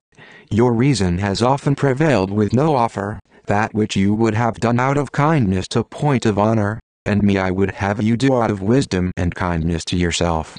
Not that I would disclaim my part in it or lessen my obligation to you. I am your son, as much as I ever was in my fatalistic life. I think more and I shall never be less. I've known you long enough to conclude that you have all the qualities that make an excellent father, and I shall endeavor to deserve that you may be so to me, but would have you do this upon just grounds. I know we're not a very rich family, and such as may conduce most to your quiet and future satisfaction. When I have tried in all ways to happiness, there is no such thing to be found in a mind conformed to one's condition whatsoever it be, and not in aiming in anything that is impossible or improbable. All the rest is only vanity and vexation of spirit. There can be no pleasure in a struggling life. and that folly which we condemn in an ambitious man who is ever working for that which is hardly got and more uncertainly kept, is seen in all others' pride, stubbornness of nature that chooses to always go against the tide lit in others, an unfortunate fancy to things that are in themselves innocent until we make them such other by desiring them too much. I should justify myself that it's not lightness in my nature, or any interest that's common to us both, that has written this change in me. To you that knows my heart, and from whom I shall never hide it, and whose friendship is built on common grounds, I have no more to say. I don't impose any opinions upon you. I might defy all that fortune could do, and putting off all in disdain and constraint, with that which only made it necessary, make my life as easy to me as the condition of this world may permit and allow. I may own you as a person that I extremely value and esteem, and for whom I have a particular friendship, and you may consider me after tonight, March 2nd, one that will always be, your faithful Georgie. P.S. Tell Mom not to worry, as if she ever would. There I was, Georgie Gust, a new junior at St. Michael's Academy. A dreadful evening lay ahead, on the dusk of a new revolution of my youthhood. I was depressed with only a fat check in my bank account, and so I had snuck out of my humble dormitory quarters, which smelled of rank football cleat shavings and sweat. I needed out. I headed straight to Main Street, where I sought another answer. I began banging furiously on the huge oak doors of Christ Church. Emerging from my insides was pure and evil denial of the very God who had created me. The banging continued for quite some time. Haunted spirits were overshadowed by the compensating swiftness of my rage attack. I wanted to get inside and see with my own eyes if he was asleep, or dead. Why? God? God. Show me yourself. Where are you? Bang, bang, bang. Nothing. So, I kneeled in front of the doors as if they were my sanctuary. Of course, I had prepared for this. I removed one Valium from my tiny drug-marred bottle. One pill, then another, then another, then another, and so on, and I shoved them into my mouth until it was nearly full. I reconsidered everything for a moment, and then added the rest of the bottle. I used my left index finger to maneuver the downers to the back of my throat, and then made a vile gag. I couldn't swallow, so I chewed the pills as they were quickly dissolving with my saliva and swallowed. You're going to kill me? Answer me. Damn it. How could you have shamed me? Why? Then I turned goddamn weak and started crying, the little kid I was, only 17. I don't believe you anymore. You've become my own demon. How will it get better? How will it get better? And I sat, facing away from the doorway. I was deeply saddened, alone and frustrated. I heard massive thunder bolting over heaven's rooftops. My tears fell with the following downpour of rain. I warmed my chest with my hands. It was nearly winter, but there was still no snow on the ground that year. The rain immediately came to a halt. There was a glare now, directly penetrating the center of my eyeballs as I looked up at the street lamp causing this. Then another glare appeared, from higher up. It was a tiny star in the sky. The glare was so painful that I wanted to grab hold of this little star and choke it. I reached inside my soaked brown carpenter coat and removed a tiny revolver I had purchased the day before at the gun shop, on Center Street, downtown. I held the gun in front of my face with a stare at the tip of the barrel that pounded my brain. It was a plain gun. I sighed and placed the revolver back inside my pocket. The surrounding area was now completely empty and isolated. The streets, every cobblestone, gave off steam. There was a cabbie fast asleep at the corner of Main and Harp Street with his off-duty sign lit. Soaked with rain, I stood up and started walking back. I heard somebody running after me, but I couldn't give a hot damn. I ignored everything except my conscience. My head was face down. A little girl, wretchedly dressed, around 8 years old and nervous, began tugging at my left elbow. I ignored her. She then clung onto me as I walked, but still I gave no response. She was so terrified that her words to me were barely understandable. "Mom! Mom! Mom! Mom!" she cried. I attempted to scare this fiendish child away by stomping my feet strongly on the street. She grew even more frightened. "Sir! Sir!" I looked down at the little girl's innocent face. It was pudgy, brown and had scratch marks on the right side and on the chin. The girl ran off to an old man with a long black raincoat down the next block. When I returned to my quarters, I could smell the sleeping breaths lurking, which smelled of the night's large pizza pies and pepperoni flavor from my sweet mates. And Chad Donovan, next door to mine, snored, as usual. I could tell his window was open because the cold air from outside made him sound so sickly. I didn't bother drying off. I sat on my bed, made with hospital corners, and aimed the revolver at my right temple. The gun did no good for me at the temple, so I directed the long barrel to the center of my heart, the broken heart. After careful contemplation, I pressed the gun harder and harder into my chest, but I didn't know when to pull the damn trigger. So I stuck the barrel inside my mouth. For fuck's sake, I couldn't make up my simple mind on where to shoot myself. The phone on my night table rang once. Twice. With revolver in mouth, I answered calmly voiced, but with my heart pounding like the cylinders of a log truck coming after me at 100 miles an hour. Hugh, wow! Dial tone. Suddenly, an image floated beside me, kind of like a hallucination. I tried to resist it. It was the innocent face of the little girl whose mother must have been in trouble. I withdrew the gun from my mouth and fell, fully clothed, back on my bed for a natural evening's repose. The Valium would keep me asleep for 20 hours. Nobody ever dies from a Valium overdose. They just sleep. I couldn't close my eyes for a half hour and my window shades peered open a bit. The rain had completely stopped and I could barely see the tiny glaring star that almost ended my life that late, dreadful evening. As I slept, spirits soared and were transformed. Drifting further and further into unconsciousness, I was brought back, way back, to when I was just a dead fetus in my mother's womb. I know this was a valid memory because my mother told me when I was 13 that I was born unconscious. I felt a murky, muddy, soft rubbery sensation around my body. I was curled up and couldn't move. I could hear bubbling, burping, churning, and swimming sounds. I wasn't too clear on what was going on.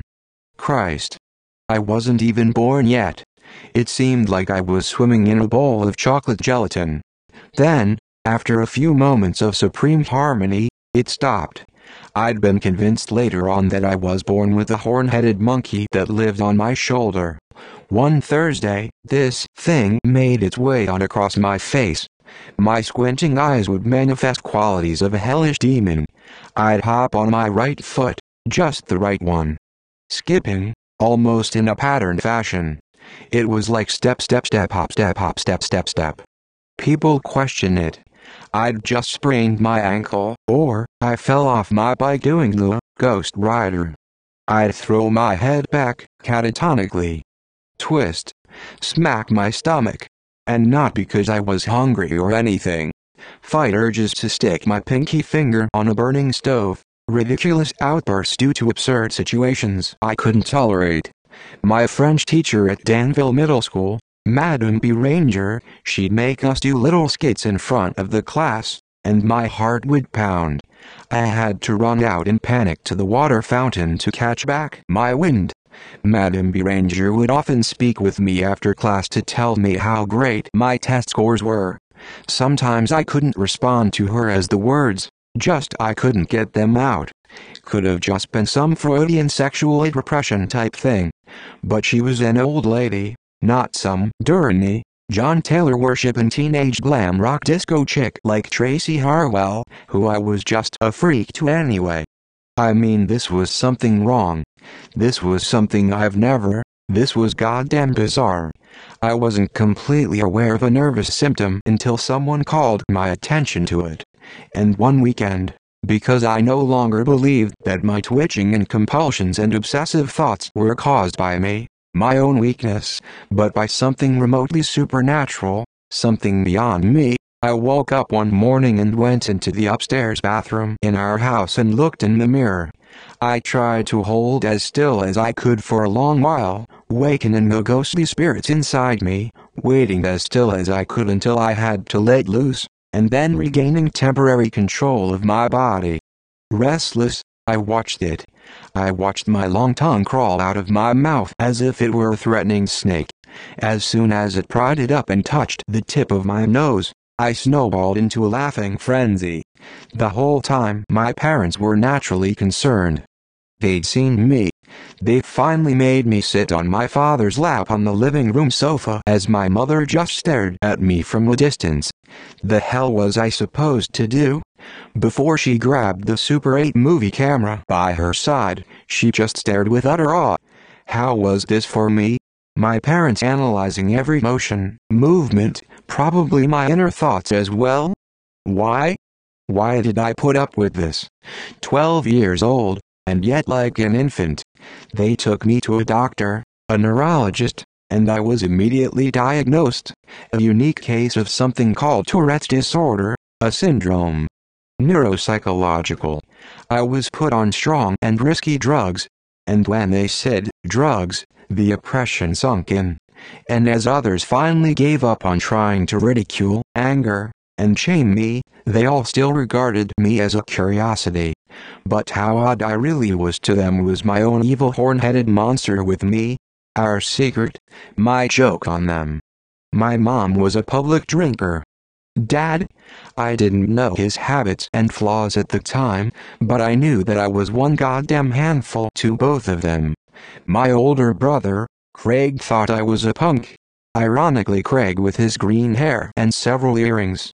He never talked to me much. This super pseudo-self of others had no clue how alone I was, how ashamed, depressed. I felt like an outcast. I was an outcast. I was a cocoon in hiding.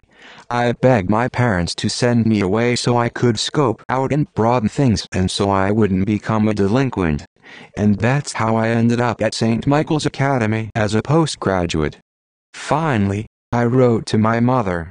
I knew she'd be flat-wasted when she read my letter, but I sent it out anyhow. Mom, sorry I haven't spoken or written in a year, but sometimes the most important things are the hardest to say. Words seem to diminish everything. My journey to life near the city, which would have extremely delighted me, would have incited me to contemplate nature, would have inflamed me with the joy of living, left me cold. The traffic was no rougher, no harsher than the feelings of my soul. The small and tall buildings were not livelier than my blood. My dorm room not more overlaid, and the food not more indigestible than the contents of my imagination. When I arrived, I was awake many nights engaged in multifarious and sometimes devious occupations. I went through struggles and experienced much stimulation from within and without. Mom, with sincere hope that the dark clouds which hang over our family will gradually disperse, that I shall be permitted to share the immeasurable love, which I often have not been able to express as I should like, in the hope that you too, mindful of my storm-tossed feelings, will forgive me when my heart must often seem to have gone astray as the burdens of my spirit have stifled it. I beg in your conduct to stay well. I broke nearly all existing ties with the old idle circle of friends back home and nights out and getting nowhere. I got screwed up, Mom. I had what they call a sugar daddy. He was realty rich and would take care of me and do stuff for me. He was a psychiatrist, you know, a medical doctor. But he was the biggest druggie. We would snort coke all weekend long. We'd hang out. He'd go to work during the week and we'd hang out at his house or my room at St. Michael's. And he would prescribe drugs for me, like Xanax. My friends used to come over and we'd have Xanax-do parties. But I began thinking of you and, well, Dad, and I got sick of it all, and ever since leaving the MD, I sought to rehabilitate and immerse myself in the learned studies taught here and reading for pleasure, Sartre, Dostoevsky, to name a couple. I still like traveling off bounds. Underground. Into Manhattan. The raw youth inside me beneath the Puritan levels of standard motivation. But I didn't know why. Must we always be asking questions? Well, yes, I suppose, but not because of the oppressed society, the people that damned me as a little kid and killed Dad. What is society anyway? Some general gathering of politically correct, socially capable masters of existence? I know now that my past means nothing and the future is unpredictable. My body is finally being cleansed. Keep well. I remain always your loving son, Georgie. I needed to get away from it all. I was quite the unhappy lollygagger. I had packed and prepared to commence my postgraduate studies at St. Michael's Academy in Delvin, Connecticut. The people in the train station back home looked fucking pathetic, sleeping on seats, bored and lonesome, staring out the windows at nothing but tracks, running by and diverging, crossing each other faster and slower. I traveled above the earth, through tunnels, but I was perhaps inspired by the fact that there are times in life which manifest themselves as boundary posts, sort of marking the end of a period, and at the same time pointing in a new and promising direction. When I arrived at St. Michael's, a new world had just opened up before me. The world at first of love that was frenzied with yearning and void of hope. I met with Dean Taylor, Martin Taylor, dear, of the sixth form boys, which included postgraduates. We both agreed I should enroll in the inductive reasoning class, taught as an elective by Miss Heidi Barillo. Taylor also mentioned that he'd recommend me to become a Gold Key Society campus tour guide for potential incoming transfer students. It was a clear New England morning and I was 19, a Gold Key student guide at St. Michael's Academy. I was having a splendid time as I shepherded Mr. and Mrs. Patrick Fitzgerald and their son, Sean, from chapel to gymnasium to dormitory. Brightly and articulately, I bubbled praise for my school. I was, in fact, particularly proud of the new Arts Center. These are beautiful buildings, aren't they? This is our new Arts Center. Took 6 years to build. Given to St. Michael's by anonymous alumni. Some $12 million. Then I paused. Hey, I'll bet you'd be interested in this. Pointing up to the wood, we walked up a rocky and narrow pathway past the upper campus area together as Sean's parents bragged about his son like I was some goddamn admissions officer. Then I glided ahead. I waited for Sean and his two parents at the top near the bluff. Isn't the view incredible? I exclaimed. Mrs. Fitzgerald was quite impressed at the beauty of my place. Yes. This is gorgeous. The three of them swept the horizon with awe. The view from the bluff was indeed magnificent. The sloping green hills ran down to the blue water for miles and down to the Atlantic coast. Sailboats, their colorful spinnaggers were at full wind as they darted among the whitecaps. Then suddenly, all became absolutely quiet. My youthful face grew less positive and more innocent.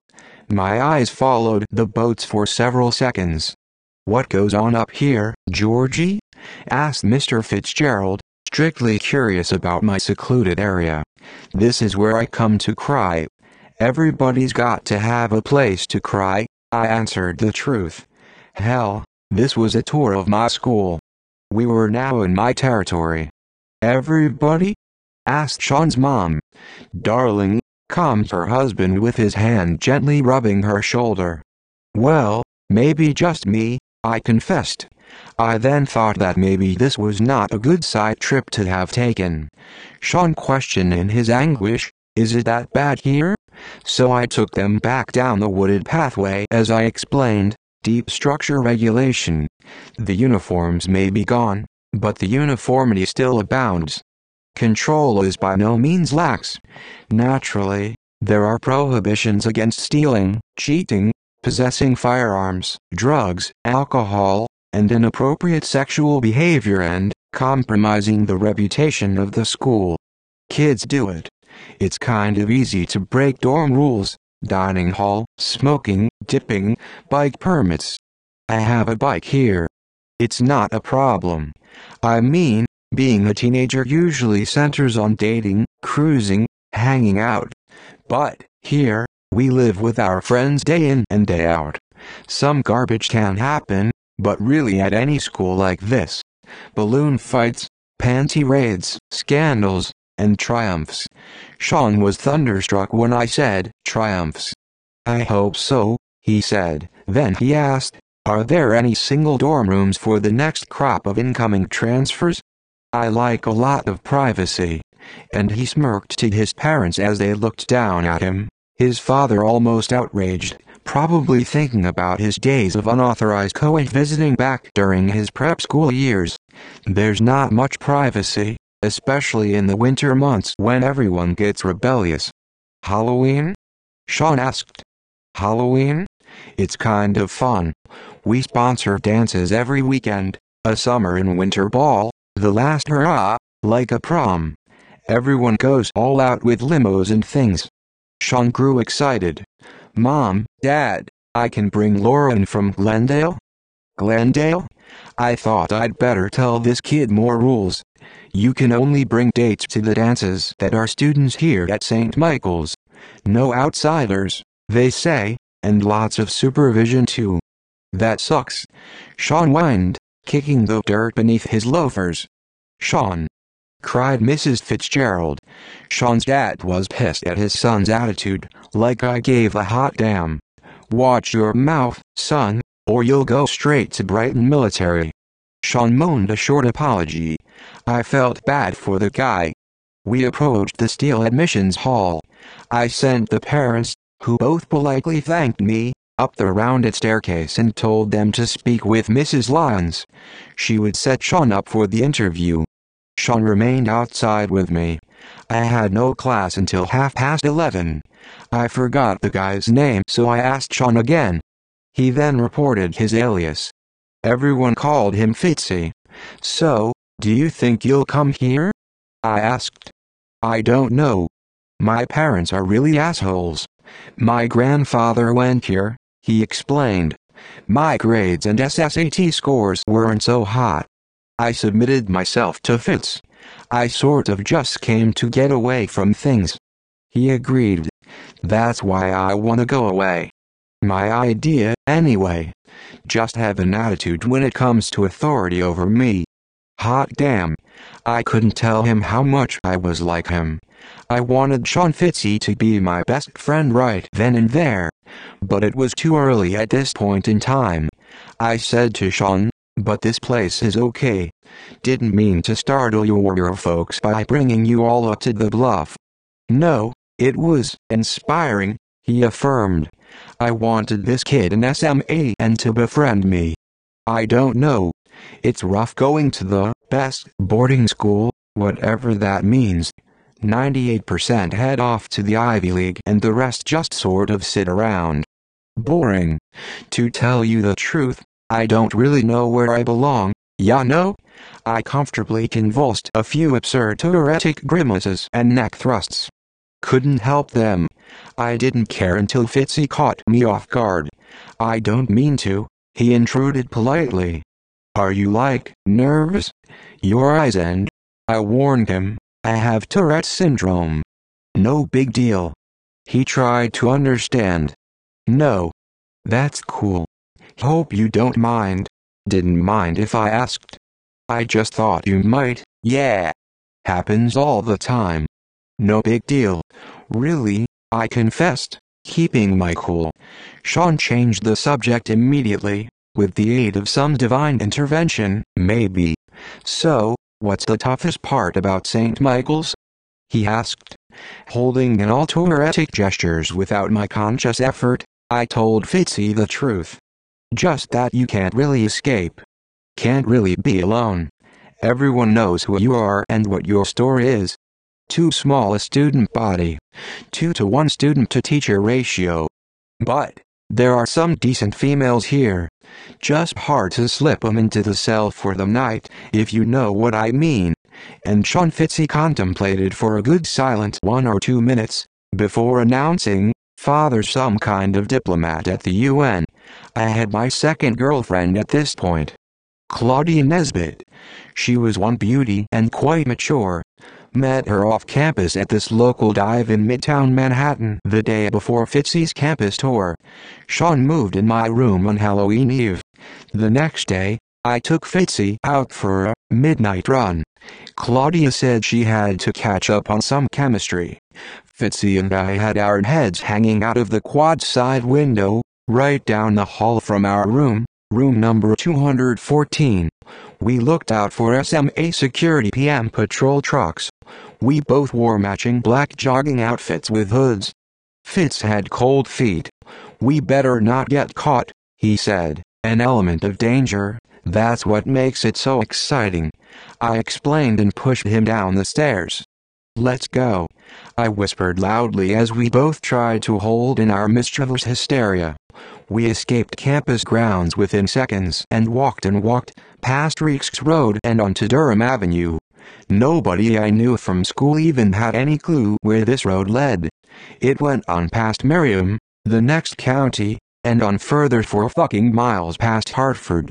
In the middle of talking about some of my horrid experiences at SMA, Sean asked about the time a while back when I was thrown into a cold shower with all my clothes on because my dorm mates thought I was a twitching twig. "What happened?" "Gated for a week after they put neat hair remover in my shampoo," I replied. Fitzy chuckled. "Insanity. At around midnight, believe me or don't, but there was an old man, emaciated and frail, handing out flyers as very few cars stopped at one of the many Durham Avenue red lights.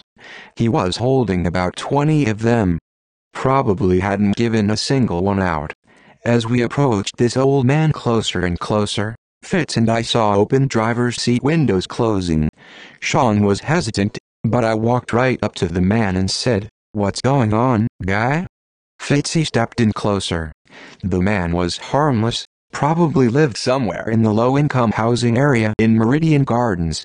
"I'm handing out papers," he replied, faceless. The guy looked like he had never even seen a trace of any birth certificate in his life. He looked lost yet full of some kind of longing for hope in whatever the flyers he was handing out were all about. "Free?" I asked. "They're my thoughts. My thoughts are free." "Yes," he grunted. I hopped. "Let me see?" I asked. The frail old man handed Sean a copy, then me. "What are they about?" I asked clearly. I thought the man was a bit hard of hearing. He must have been nearly 100 years old, if not over a century. And he explained all he was capable of. This, well underway 4th revolution in psychology I've developed over the years. We listened in more closely. When you look for the sources of all problems and how that just gets you all confused when you think you must always be right, and how, if you think about that, we're all still infants until we've reintegrated psychology and spirituality together. And just take a look. We walked on to avoid contagiousness and Sean thanked the old man. I yelled back about 10 feet, "Way to go, sir." And the man waited for the next red light at the intersection. We passed Meridian Gardens. All sorts of crazy nuts were out. This was something I had never seen before. It was, perhaps, the farthest I'd traveled on Durham Avenue since I don't know when. Suddenly, some lunatic lady ran across the street as a man's voice was shouting at her from the entrance to the gardens, "You'll pay for this, bitch." And she startled us, causing Fitz and me to trip and fall over her steps. I yelled at her impulsively, fucking shit. Pissant. Pathetic. I grew frustrated. Everybody knows what it means to keep to his or her right, and when we meet, we step out of each other's way. Sean pulled me up off the street, goddamn hole in my sweatpants. Yeah. That fucking lunatic just forges straight ahead, without even noticing we're here, taking it for granted that we'll jump out of her way and let her blow by. I'm willing to yield to her, but why should she take it for granted and consider it my job? Pisses me off. The two of us continued on our midnight run. Sean remembered something. "Hey Georgie, Chad Donovan, next door, told me 2:30 we're out, 'cause you need the room, right?" We came to a halt. "Yeah. What chemistry is Claudia working on anyway? She should be out here too. Probably at Corner Deli or Gas and Grill, crying in her wine glass, 'cause she couldn't find me." Claudia appeared out of nowhere, the stunning brunette she was. "Hi. I'm already here," she said, scaring the hell out of me. "Jesus," I called with a bit of confusion, wondering how in the hell she found me past Meridian Gardens. "Just because Carrie dumped you," she told me. "You two were retarded together, at least she was." "What are you talking about?" I asked Claudia, confused. She had obviously been following us for a while. "I just got here when that lady knocked you two over, and I heard what you said," I interrupted. "Oh come on. Still pretty vulnerable on the subject." I paused. "You've never, popped the cherry with anyone?" "Me? I'll be your first?" I asked. Fitzy looked like he was going to leave any second, sort of embarrassed, I supposed. "Georgie!" Claudia exclaimed. Fitzy, walking away, called out, "I'm off. Night." "Thanks, Fitzo," I called to him, and he went back to St. Michael's to stay in Chad's room. "I'm Catholic, Georgie," Claudia confessed. "Live by the laws." I lit a Camel filterless. "So what?" Claudia replied. "So, I'll bet you can't quit smoking. For a week. You'll get gated. Give me an honest clean week and I'll pay for your next sixer, non-alcoholic." I hopped. "Screw you." "We were standing still." Claudia replied. "That's not part of the deal." I really wanted to know, so I asked Claudia, "Do you really believe in God?" "What?" "You heard me." "Wait a minute," Claudia replied, confused. My facial tics were now extreme. This was an interesting subject. "You said you were Catholic. Just answer the question, or do you have too many thoughts crossing your mind about sex?" "Yes," Claudia said. "Yes to sex or yes to God?" I asked, with another hop. Claudia was ready to commence battleground territory. "I know God exists," she said with affirmation. I had studied the ontological proof for years. I would not lose this small debate now. I hopped. "How?" I asked, and hopped again. We started walking further on Durham Avenue. She tried to think of the correct wording. "If he doesn't exist, then his existence is, logically speaking, impossible." "Right," I answered. "Wait. Why?"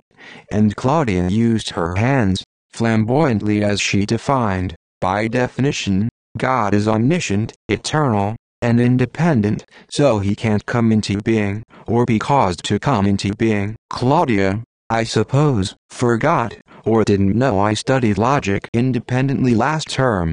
She was now up for a defeat. "Okay," I said, "if there is not a God, then his existence must be necessary." I hopped. I dogged this subject. I was sure to nail her. "What the hell are you talking about?" I said to her David Hume quote. "It's elementary, my dear. He cannot have come into being, or cease to exist, 'cause if he did, he would be limited, and by definition God is unlimited," she said with nonchalance. "So?" I demanded. "So, either God's existence is either impossible or necessary."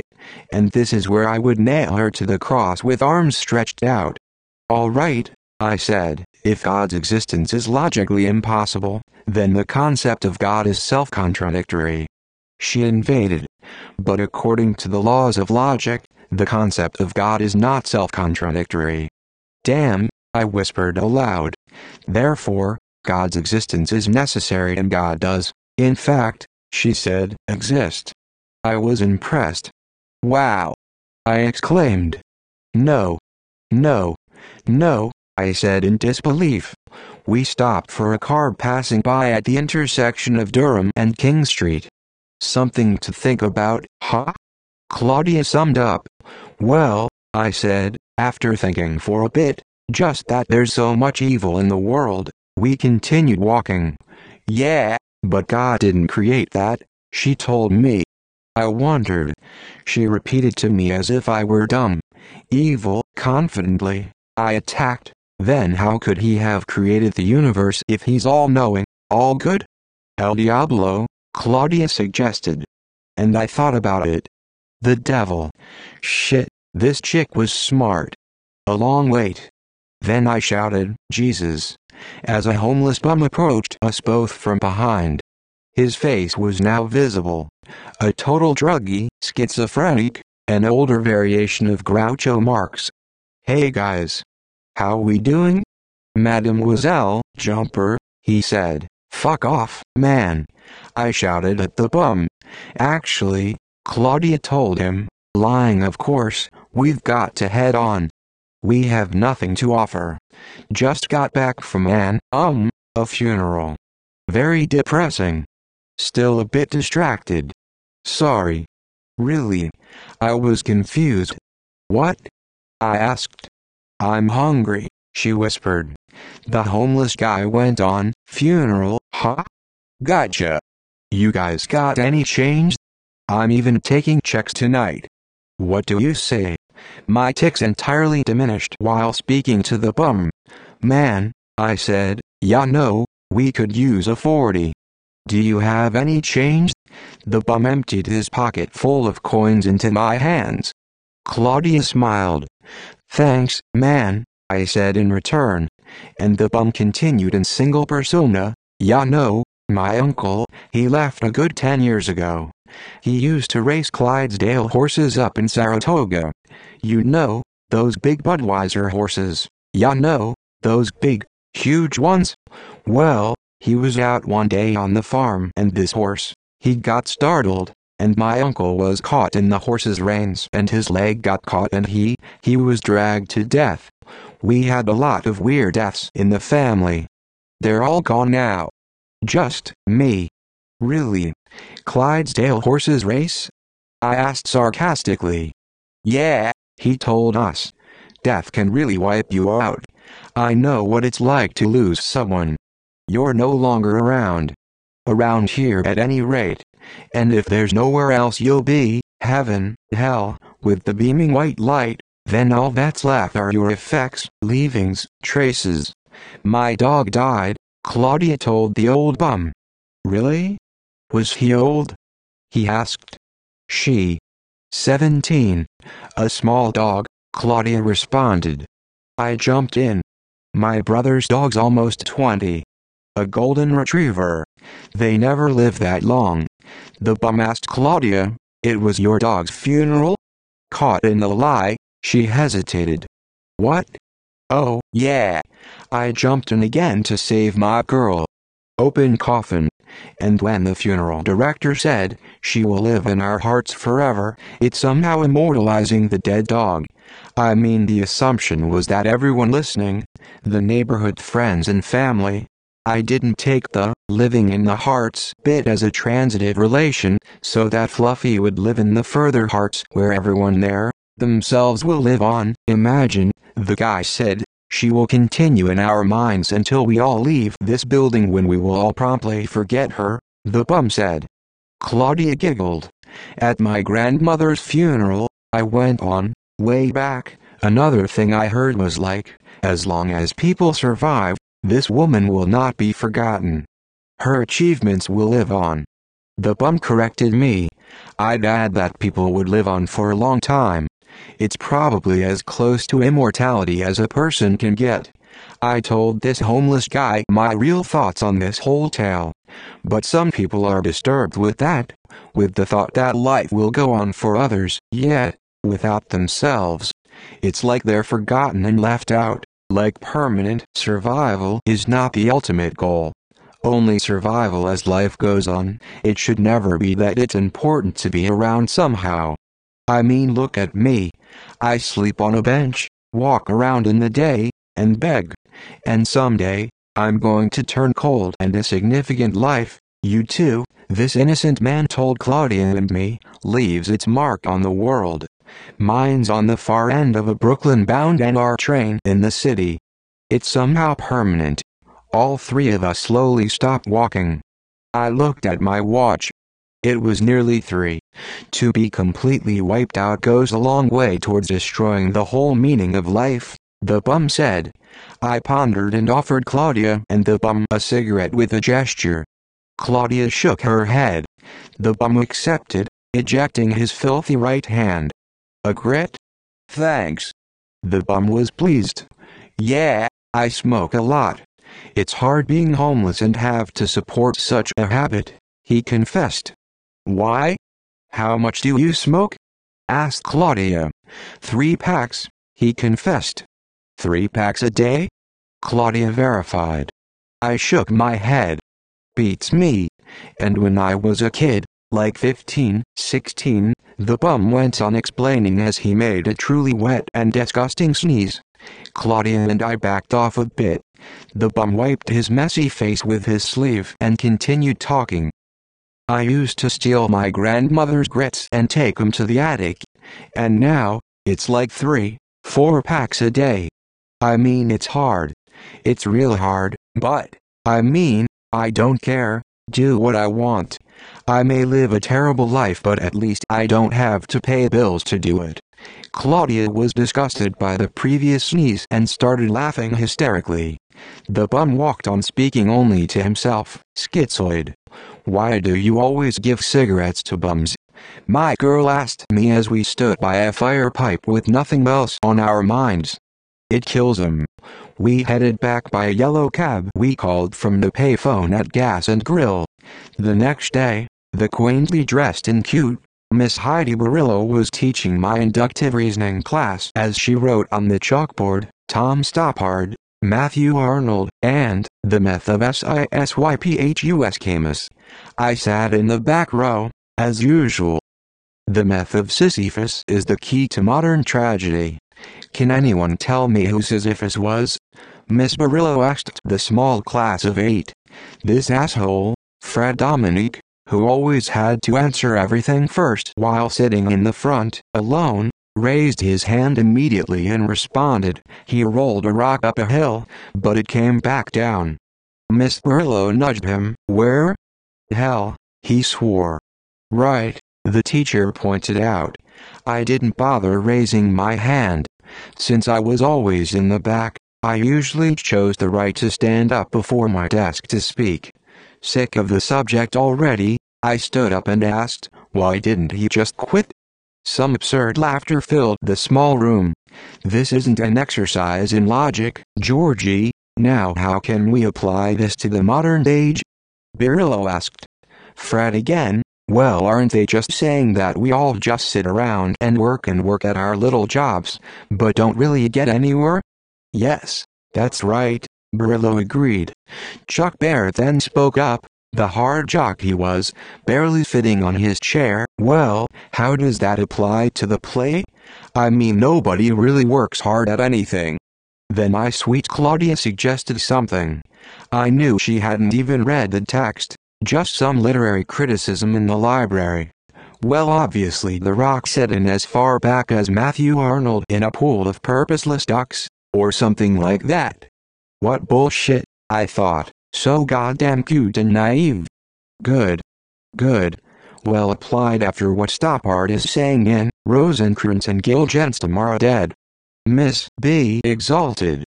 Chuck had a keen thought. Well, think of their deaths. First off, Rosencrantz describes the quality of death. Death isn't.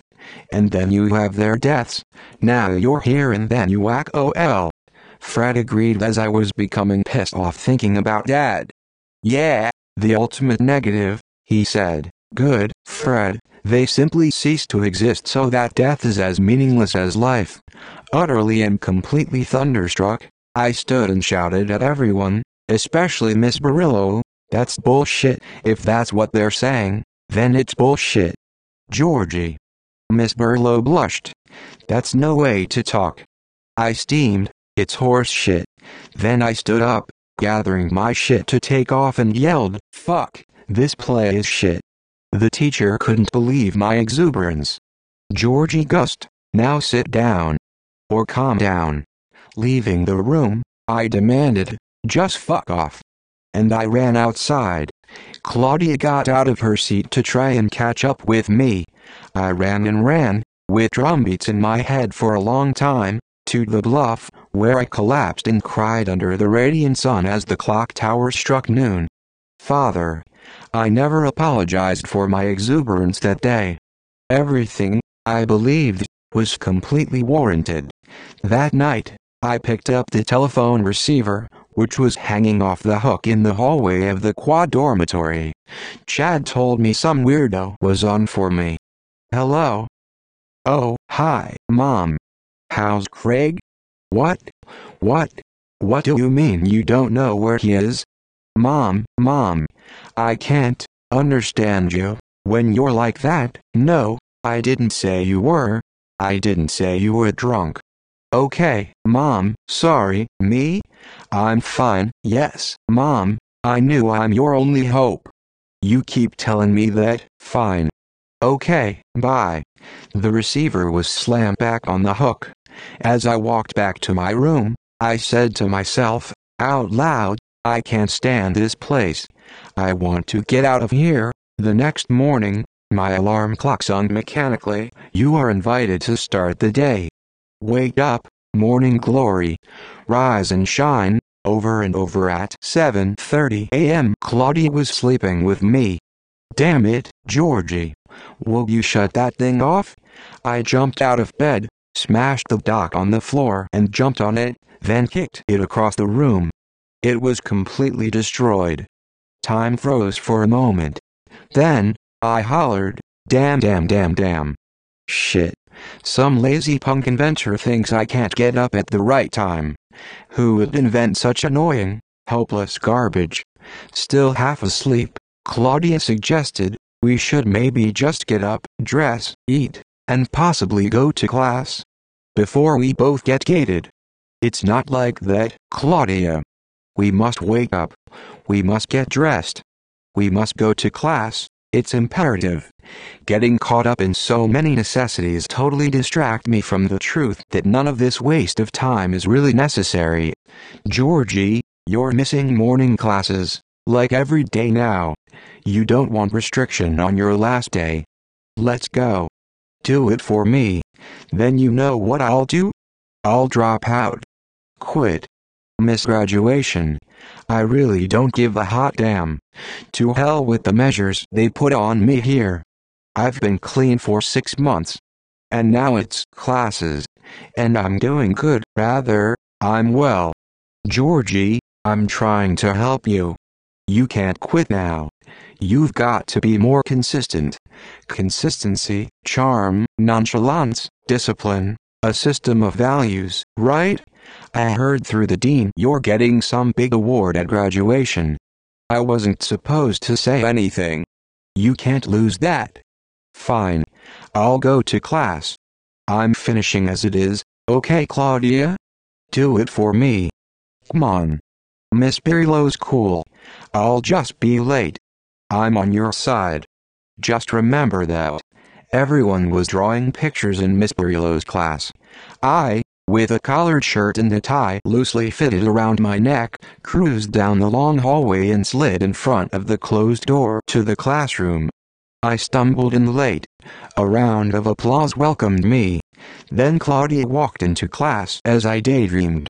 I did not consciously think. I assumed that everyone else was wearing clothes, that Miss Pirillo was facing the class. Everyone was speaking English. "Oh, Mr. Gust, long time. You've decided to join us on our last day of inductive reasoning. Well, you missed our Friday early arrival bonus points." She continued. "Georgie, Claudia, I've asked the class to do something fun today, being our last meeting before the final exam." "A cake party?" I said. The class laughed. I approached the back seat. "Will this break?"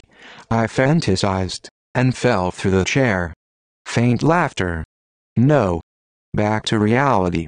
I was safely sitting, my eyes, open wide, were making romantic contact with Claudia. The vibration was penetrating and she looked up. As Miss Barillo taught, I've asked everyone to draw a picture. So sketch a picture of soldiers charging down a hill like stampeding buffalo. Hurry up. This is a brief lesson of consciousness and understanding. While the class was indulged in drawing all totally separate pictures, my stare was penetrating Claudia even further. She shrugged her shoulders. I folded my arms, exerting a few toretic shrugs. You need a pencil, Georgie? Miss Barillo asked me. I stood up and walked to the front of the classroom. I was tick-free. Miss Barillo stood aside, a bit hesitant, allowing me to erase the David Hume causality necessary connection and constant conjunction notes from an earlier lecture. I drew on the board, in large letters, J.P. Sartre, 1905-1980. Classmates showed faces of confusion. From the front of the room, I stared at Claudia and offered a small grin. Excuse me, Miss Barillo. What goes on in consciousness obviously doesn't matter to understanding. There is no method.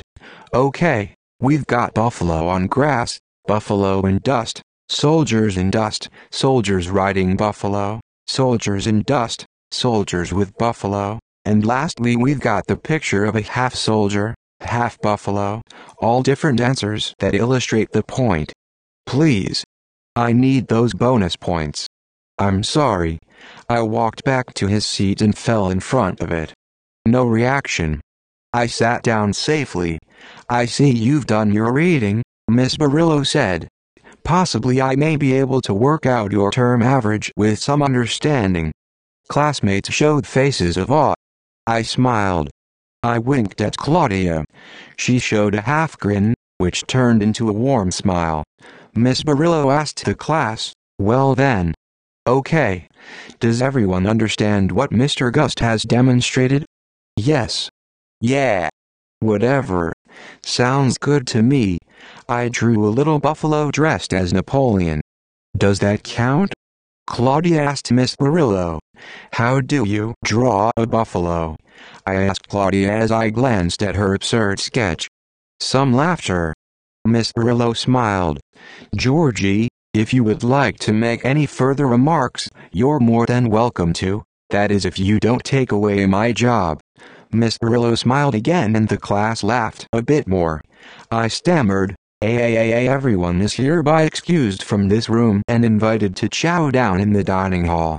Just save me some meatloaf.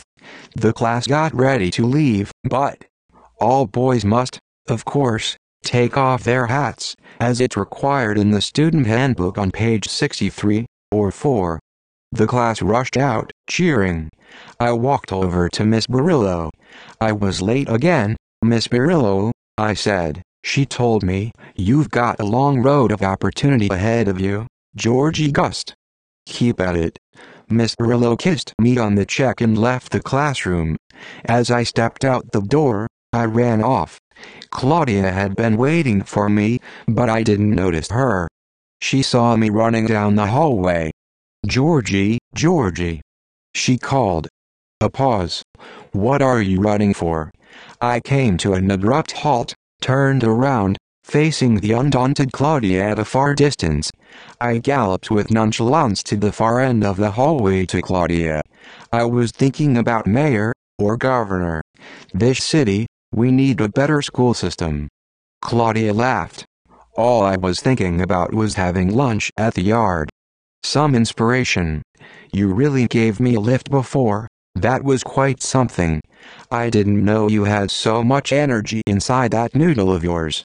So much. Would you like to join me in the yard? I nodded my head positively.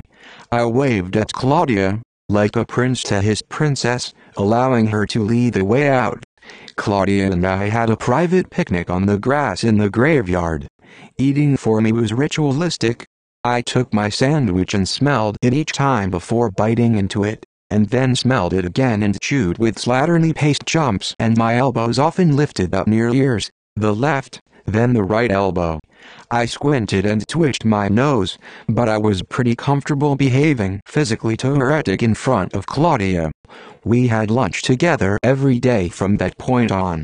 But my medication for the Tourette's had been discontinued for a week because things were going so well for me. Out of the wild jungle one day, rejoining me in full costume, the horn-headed monkey returned to its residence in me. This time it was going to try and kill me, the son of a bitch. I couldn't rid the forbidden entities of my life. Major downfalls.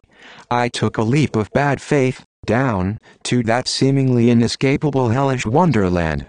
I was depressed. A deep, dark, morose, static, stoic state of depression. It was like God had given up with me. But why? It was like God was involved in some kind of angelic accident and was killed or something. My doctor on campus immediately hit me up with a heavy dosage of an antidepressant called Wellbutrin. It would take, if anything, time to kick into my system. The infinite doc was my best friend sometimes, yet other days my worst enemy. Claudia offered to help me out, but she must have thought I had already saved myself. And I had been telling her how I wanted to do charity work when school ended and how I wanted to help others in some way at some time in the future. Mr. Monkey and my depressed mind couldn't convince Claudia that I was back to square one as far as my health was concerned. Now Claudia wanted me to help save mankind in its entirety. Last day of school and she truly believed my noodle had this capacity to save. Couldn't she see what was happening? But what should I do tomorrow? Rejected by Yale and Cornell, won't join the army. I want to save myself, but also help others. But I can't help others, I said. Why? Nobody thinks their upbringing is significant and relevant. Usually kids get screwed up. I'm doing my job and I'm not even a father. Parents should do better jobs. Parents name their own kids, right? Sure. Georgie Gust. I'm proud of my name and think it's relevant to who I am, I said. Do you know what my first name is? I'm not that screwed up, Claudia. Nope. Well, what is it? Guess. Oh, come on. 3 guesses. Marigold. Amanda. The hell is this? Marjorie. Claudia's my middle name, she confessed. Are you kidding? Well, Marge, what should I do? And she told me, you see, you have this great capacity, the tolerance to serve. What's the word? Manner for the future, harmony. I see you as a real giver. The past is long gone. Your father, you're rebelling against authority figures. Yeah, I grudged. I understand completely, she said. Now people respect you. They don't care how you dress, look, but what you can see, say, hear and comprehend. So what should I do? I begged. You should attempt to try to keep your chin up. No more tears, no sweating, and no more hatred. You have the control. But I don't want my body, with all its sufferings and shortcomings, to serve just as a manner for future harmony, if that harmony is only a future one. I'm ready to serve mankind as well as my capacity lets me, probably 10 times better than all the faculty here, all put together. I'm sure you can. They need your service and you can offer it. But I don't want to be demanded of service. I really just want to remain absolutely free altogether, even if I don't lift a finger. But you've got to love these people around you, who I won't ever see, who know nothing about me, and in turn will sort of disappear without leaving any traces or memories. Time makes no difference to this. What would be the worst case scenario of this? When the Earth in its turn changes to a block of ice and flies through space, without any atmosphere, along with an infinite number of other blocks, the same kind. The most ridiculous thing that could ever happen. It's like I've driven God out, in a horrible struggle. It was just he and I and now, it's just me. And now it's my last day. Like all at once. Forget mankind. I realize that I've been left completely out. And I think I'm full of goodness. So, won't all that great surplus of love inside you, all the thankfulness you've tried to use for the beyond, won't you find your place on this earth? With who? No family. No friends. You have me. You must feel like an orphan. So what should I do? I beg you, but I'm not going to be here long, at any rate. No traces. Like that bum we met in town last night telling us how he left his mark on the world by scratching his first name on a subway car in New York City. You will remain, and after you, your children, and that thought that they will remain, continuing to love one another would take the place of an idea of reunion beyond all this. Claudia pointed to all the gravestones around us. Oh, how could I hasten to love in order to stifle the great grief in my heart? I would be proud of you, but fearful of others. Fearful? Everyone else would tremble for the life and happiness of their supportive friends, family, people. Is that why you go out with me? I'm with you because, one day, and very soon, you'll look at these people around you with a profound gaze, full of understanding, and in their eyes, there would be love and grief. A long pause came between us. I took a look around the surrounding area as I thought to myself. Some parasites of a new species, microscopic beings, had made their appearance, taking up their abode in human bodies. But these animals must have been spirits endowed with understanding and will. The people that affected them instantly became raving insane. But never was I more convinced that they were in possession of the truth. Never had they a greater belief in the infallibility of their judgment about anything. Whole villages and towns and cities infected and lost their reason. They all lived in dread and nobody understood one another. Each thought that I alone possessed the truth that could discern good and evil. I read every day, people kill one another under the influence of senseless anger. Georgie, lie back and close your eyes. I followed her instructions. Take a deep breath in, deeper. You're breathing in life. Now, take it a little further in. Now let out. Let out all the tension. Release the tension. She blew out on my face and rubbed my temples. And let all that excess out, even further. Meditate. She kissed my cheek. I didn't respond. I was completely relaxed. I dreamed of walking over to a picture of Christ on the Baltic Sea. I stared at it. I picked it up. I've never been able to do without you, I told it. You came to me, stretched out your arms, and said, how could you have forgotten me? I placed the picture away and lay down on the floor with my arms out in pride. A short while later, I was in the same position, with my arms stretched out on the grass. My eyes opened. On the whole, I'm sorry to have lost God. What do you mean? Claudia asked. Just daydreams. In our heads, or I should say in our brains, there are nerves. These nerves have fibers, and when these fibers begin to vibrate, you see, when I look at something, as soon as they vibrate, an image is formed. Not immediately, but after a second or so, an impulse is born. No. What am I talking about? Not an impulse, but an object or an action. That's how perception happens. Then comes thought. Right. From September, I said, Miss Barillo and I have fibers, and not because I have a soul, or was created in God's image. What nonsense. I don't know. You're only going through a transformation. I know, but anyway, that's something. What? That I reject God? 1,000 apologies. You're a Catholic, but you don't love God either. You don't love Him. That's what you pull with us. You lie. Georgie. I'm sorry. I understand completely what you're going through. Far more than you need to come out of the depression and find happiness, you need to know and to believe that every minute, that somewhere else, there is a place for happiness for everyone. Where? I want to go. What am I missing out on? I pressed. The whole law of human existence consists in that you can, at all times, bow down to something infinitely great. And if human beings came to be deprived of this infinitely great something, they would no longer want to live and would die in despair. Why? The infinite world is as necessary to you and me and everyone. And my friends, your support system? Support system? I question.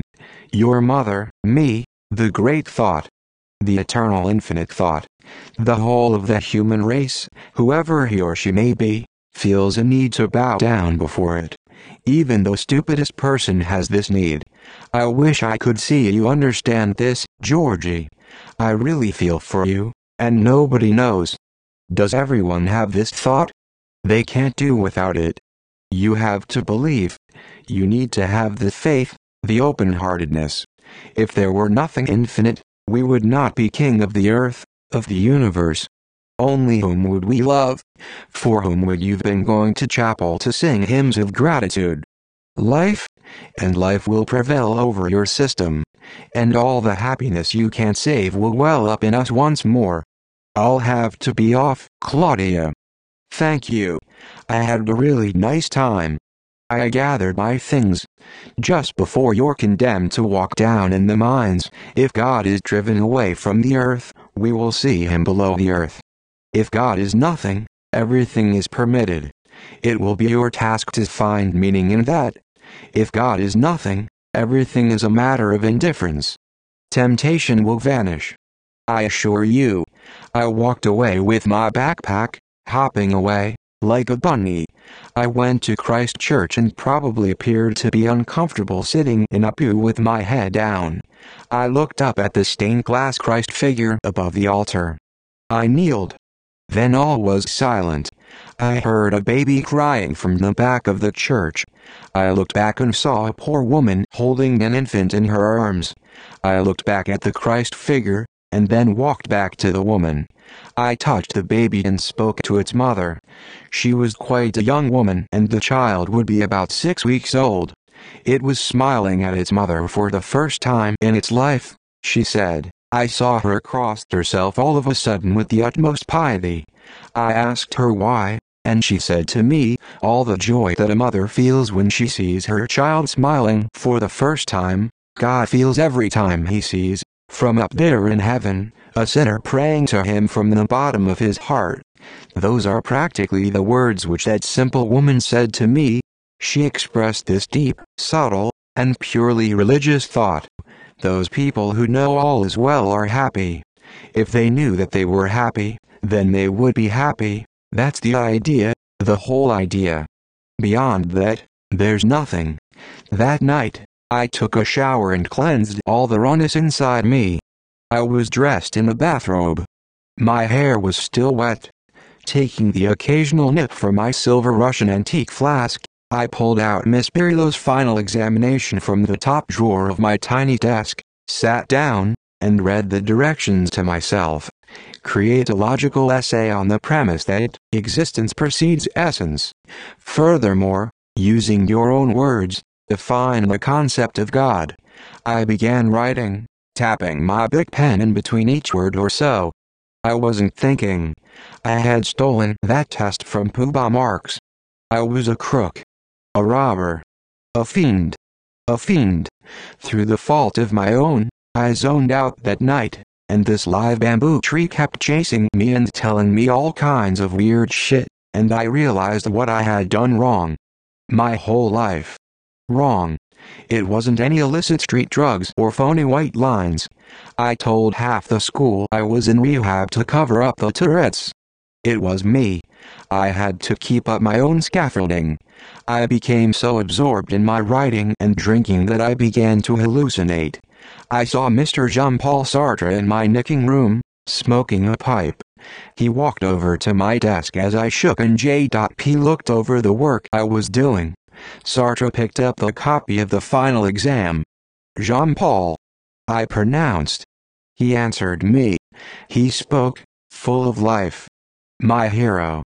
No, I am just an illusion. Existence precedes essence. What does that mean? I told him what I had learned. It doesn't mean anything. Actually, essence precedes existence. What something is, its definition, its idea, nature, function, actions, they're all the essence of a thing. We used to have a cat, Phoebe, and this cat around the corner from us once came over and hammered it. I was like 12 years old. Disgusting. So? He remarked. I continued. My point is that I knew for sure that when her kitten was born, it would rip apart furniture, which it did after Phoebe died, bring back dead mice and rats and shit in the kitchen and meow like a mother when we'd have dinner. And I couldn't have been more right. If you're thinking about getting a cat for company, you can if you want, 'cause you can already predict its characteristics before the thing is even born. That about you? The ghost asked me. Me? Well, I'm messed up, but at least I know so. Get to the point, will you? Sartre rushed me. I went on. It goes for everyone. Miss Barillo was saying there's like this big pre-existing platonic cookie cutter that stamps out individual people, like we all exist in God's eyes before we're invented. I was an atheist, Sartre said and vanished. I wrote and wrote, more and more. Note cards became my desk. The next day, after handing in my final in Miss Barillo's mailbox, I took a cab to the city. I read, the whole way, a French translation Claudia did for me. Les jouissant fates, the game is over, the chips are down. And I thought I was just a dead man. Or, that everyone else was dead and in his or her own world, their own dimension of reality, or reality, plane, and that I'm invisible to them. Then I had a party at my place to celebrate my coming of age, a graduation party to others. I mingled around at the party. Some lame Fruit Loop spilled some major poo on my brothel stompers that night at my intense blowout. Claudia was so completely cute. Bagging ZS, sucking face to the max. Riding the porcelain Honda in between beers and shots. All was good. Claudia was speaking with Pooh-Bah Marx. They seemed to be hitting it off pretty well. I observed from a distance. Claudia was acting quite playful with Pooh-Bah. I grabbed another drink. Then I saw my girlfriend starting to turn on me. It was Pooh-Bah Marx. I confronted Claudia. I kicked everyone out before school authorities busted the place, and I started writing Claudia a letter. It's some proof of my sincerity towards you that I write when I am prepared by drinking to speak truth. I'm living today and yesterday. I was in a complete fascination all day. I feel myself at your mercy. But I'm sorry, for at the party, I had a little to drink only. You ticked me off and I was rude to you and you went on provoking and I couldn't stop myself. You looked so beautiful. It made me glad to make you cry. Then I left you, had more drinks. I vowed I would never see you again, but I can't keep that vow. I was spinning. What was I doing? Please don't be angry with me. How could I help it? How can I? You cruel, cruel girl. Now that was just like you. Two poor poop marks at the party. I can see you now, and hear you. You wicked, witching, malicious, merciless, mischief-loving, torturing, martyrizing, unspeakable to be feared and gone, the nymph you are. When you knew Pooh-Bah would give a year of his life to touch you, as me. What a world this is. What a sad world. I don't know what it doesn't deserve or what I can do. P.S. My mysterious girl, I forgot one little bit of this letter, but I can't forget it all. My heart is yours. My thoughts, myself, all but my memory. That's mine. Now it's cool, as you say, to give me all that pain and then tell me, never mind, I won't do it again. How could you? I've enclosed a box filled with 100 kisses. Tell me if they come safe or if any are lost in any way. Claudia cried reading my letter the next morning. She opened the box, which I put exactly 100 peaches in. She bit into one for breakfast. She took out some paper and wrote, I was miserable last night. The morning is always restoring. I was reading, being in nothingness until late Saturday night. The phone rang 4 times. Claudia said she'd explain everything that night at 11. It was past midnight and she hadn't called. Then I got the call I was waiting for. I knew things weren't going so hot for Claudia and me. I didn't answer the phone all day. The answering machine picked up. "You've reached Georgie Guston, the broken-hearted Jubilee. Fitzy's new extension is 1013. If you're so inclined, leave a message for me. Beep. Hey Georgie, it's Claudia. It's Friday and it's around, 5 o'clock or so, I think. I'm here. I'm going to be here the next couple hours, so if you get back at the same time, give me a call. I'm sorry I didn't call last night. But you can call me today. Talk to you later. Bye-bye." Click. I was wearing a white tank top and a nicotine patch on my shoulder. My hair was wet and I had a towel around my neck. I picked up the portable phone and dialed. Claudia was eating soup. The phone rang once. She picked up. "Hello." And I went off. Stream of consciousness. "Hi. It's me, good." Collecting my thoughts, but I couldn't do so. "You're at a loss for words. I'm at a loss for thoughts. Would you mind if you go first? But you have nothing to say? Okay. Well, the truth is that obviously some things have been bothering you about me since the party that's been built up. This is my analysis. Don't take it for anything that it's not worth. But a few things have been building up in your huge capacity for emotions, and now it seems to be coming out that I'm trying to manipulate you to feel guilty when we had that whole communication that night when I said I wanted to get better, and things have been getting better since I'm on the new medication, and I think I scare you. Do I scare you? How can you say you don't know me? Well, I'm a complicated guy. This has happened to me all my life and I'm sick and tired of trying to explain myself. Alright? Since my childhood, I've learned to forget bad times. If you were to break up with me, I wouldn't freak out. I would miss it. Yeah, I have a certain amount of caring in my emotional vocabulary too. It's like, maybe there's that 99% of me that you know, but it's that 1% that really matters. Okay. Later, and I hung up. Claudia became upset. She picked the phone back up and dialed me back, but I had already left the room. I went next door to see Sean Fitzy, that guy I didn't hang around with much anymore. He'd become a big beer drinker and drug user. The radio was on. Sean was drinking a beer and reading an old Huller. He looked up at me. "Hey, long time, no speako," I told him. "Broke up with Claudia. Have a beer?" he offered. Sean opened his closet to pull out a Michelob from his hidden cooler. Moderation. Like Aristotle, I thought as I drank through the night and talked nothing but chicks and dogs. No help or advice. Sean Fitz was like a busboy at a truck stop diner. Never saw him again. Friends. I had a talk with Claudia and I think I cleared things up. Told her about my visit to the church and said how I think of security and reassurance, instead of opportunity, and that I must seem more afraid of life than death. I won her heart back. If she couldn't put up with me, so ridiculous, then, I thought, screw it, I'm worthy of anything I damn want. I initiated myself into what I called the broken-hearted Jubilee.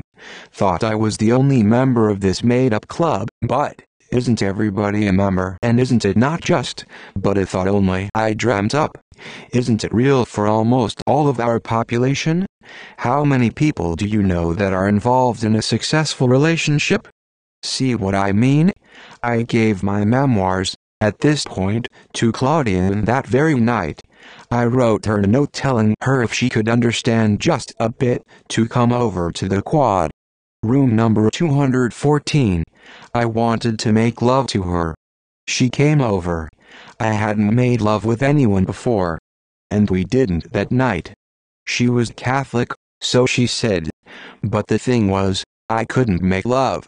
I couldn't love. I couldn't be loved. A hug meant nothing to me. My mother showed her love to me with a wooden spoon, a shoe, or a belt. My dearest Georgie, what is it that makes you so anxious? Are we not living side by side as peacefully as is possible in this misery? What comes over you? You are at once both the quiet and the confusion of my heart. Imagine my heartbeat when you are in this state. I have read your long memoirs many times with burning cheeks in the hope that some kind of peace, some kind of gaiety, would somewhere show itself. It was surely only the mood of an unfortunate evening, and my agitated scrap from the chemistry stuff. I know that tomorrow will bring a confident email from my strong Georgie, who was overcome by exhaustion and terrible torment but for a single midnight hour. My futile striving for an impossibility, for the very moment, i.e., your presence must surely dismay not only me, dearest, but you as well, as each time I dream of the two of us meeting again. But you may be right after all. Once a day I should like to caress you, otherwise I would rather drop everything, otherwise I would not know what to do with myself. And it wouldn't bring you any nearer, but if only it would make you feel a shade calmer and more tranquil and more at ease with living in the philosophical world you live in, designed around a moral and physical set of strongly set and carefully thought out ideals and values. I would caress you twice again, in the powerful and supportive hope that your ideals would come to rescue from your unearthly dilemmas. It doesn't matter whether I am in the mood for only one kiss for you. That doesn't matter. What matters is whether by kissing or holding your hand, or walking through the yard twice a day, I could manage to summon, at least to some extent, the energy for everything else that is expected of me. Let me kiss you, dearest, pale, tormented child. She who signs herself below brings to you, not only an object in your room but, as you would wish it, and forever. I was overwhelmed with, well, malheuros in your memoirs Friday night, and I assume you appeared, rather sad, to which, this sounds unkind, would have been rather a consolation. It was horrid leaving you my letter of response and leaving you that evening on the phone, but was practically unavoidable, so there's nothing to regret except what you said had to be done, and I think it was quite clever of me to put myself in your place, on your knees and my feet, and that I flatter myself I have thoroughly done. Sunday was a little disappointing, because although my conscience wanted me to go to chapel, I should have had some fun in writing this letter or calling you instead, in the morning, when I had simply slept until the afternoon. Regarding your memoirs, it gave me, in actuality, more delight than anything in the world but yourself could do. Surely I am almost astonished that anyone so far away should have that luxurious power over my senses which I felt and still feel. Even when I am not thinking of you, I receive your influence and tenderer nature stealing upon me.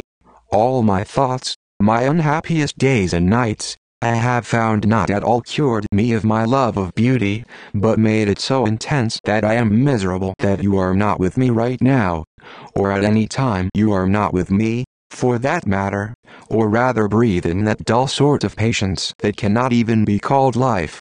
I never knew before what such a love you have made me feel was. I did not believe in it. My fancy was, perhaps, afraid of it. It should just burn me up, for now. But if you will fully love me, though there may be some fire, it will not be more that we can bear when moistened and bedewed with pleasures. I have so much of you in my heart that I must turn to become a sort of mentor, if you will, when I see a chance of harm befalling you. I would and will never see anything but pleasure in your eyes, love on your lips, and happiness in your steps. I would wish to see you among those amusing ideals in life, suitable to your inclinations instead of ideals, so that our loves might be a delight in the midst of pleasures agreeable enough, rather than a resource from vexations and cares. But, I do doubt much, in the case of the worst, whether I shall be a philosopher, a writer, enough to follow my own lessons. If I saw my resolution give you pain, I could not. Why may I not speak here of your beauty, since without that, I could never have loved you from the start. I cannot conceive any beginning of love as I have for you but beauty. There may be a sort of love, for which without the least sneer at it, I have the highest respect and can admire it in others, but it doesn't have the richness, the bloom, the full form, the enchantment of love after my own heart. So let me speak of your beauty, though to my own endangering, if you could be so cruel to me to try elsewhere its power. You say you are afraid I shall think you do not love me or I do not love you. In saying this you make me ache the more to be near you. I am at the diligent use of my facilities here, working on finals, studying, etc., and here I must reassure you that I love you more and that I believe you like me for my own sake, and for nothing else I should not be all the time longing for you. Well, I was wrong. I need you all the time when I am vexed and uncertain and tired, but more than ever on a night like this when everything is so unearthly and lovely. And I don't at all regret the haphazard, unhappy, lonely life I've led up until now because I don't think that without it I could love you so much. Good night, my sweet angel. I love you more than I could find words to tell you. Your Claudia. The whole world, at least our world, is encompassed within the universe, this universe that we can only imagine as seemingly having no end, and going back in time to the beginning. You know you can trace the speed of light. It's an incredible phenomenon. Since the beginning of man, people have wondered how the darn thing was constructed, and they went through stages where at first, all they saw were miniature worlds. Back in the year 1000, men never lived long enough or traveled far enough, rarely beyond one town where they lived, so they could only imagine what existed beyond the hills. And it's ironic because the thing that existed right in front of them they knew extremely well. Every tree, every villa, every knoll of land. But they could only imagine what existed beyond that, and when you don't know, you fear, ultimately. And they had these concepts of like, beyond the hills or in that dense, primeval forest existed fairies, or sometimes demons that would rush out and destroy them, or fierce, indescribable animals that would tear them apart if they wandered beyond their cloud fields. I mean, this is a strange mentality. Yet, this is just a thought. Upset by my illness, consumed by my anger of having to make an idol of an ideal I detest. That is, my story in the form of poetic verse. I feel sick again. But I shall recover. I've burned all of my poems in the mad belief that I could refrain from writing things of that same depressing nature. So far, there is no evidence of the contrary. Dearest Claudia, it was good to get your excellent email. Dear Dolly, cupcakes, baby cakes, lollipop. Don't you think it would be a keen idea to keep all of my memoirs until the ripe age of 50, and then one fine day suddenly publish them all as the collected writings of George Gust, and leave it at that, in a series of great men in our day? An artist who was truly an artist, a man with no preoccupations at all? That would be phenomenal. I would live a life with you of immeasurable delight, and my love for you could well up in us for the best part of a long while. I'm forgetting about my health. Well, my boils are going down quite a bit. My nuts and nape of the bowl inside my butt are looking better. Yet, with stimulants, my nerves are not quiet. As I promise to take care of the alcoholism, oral fixations, etc., soon it will be several months, since I blow Bloody Mary chunks. On a better note, I have told you my passion, my eyes have spoken it, my tongue pronounced it, and my pen declared it. Now my heart is full of you, my head raves of you, and here I write to you. For over 1 year now, I have seen only you, I have admired only you. I deserve only you. I will cover you with love the next time I see you, with caresses, with ecstasy. I want to gorge you with all the joys of the flesh, so that you faint and die.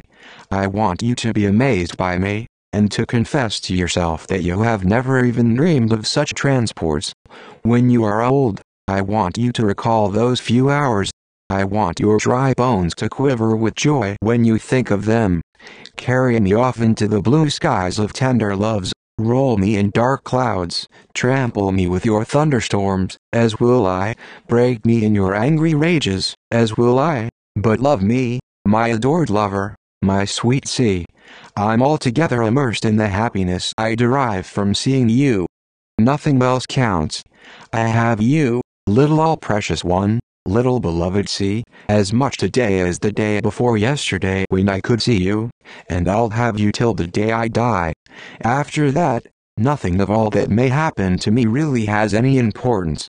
Not only am I not sad, I'm even deeply happy and secure. Even the most tender of memories of all your dear expressions, or your little arms cradling my pillow in the morning, aren't painful to me.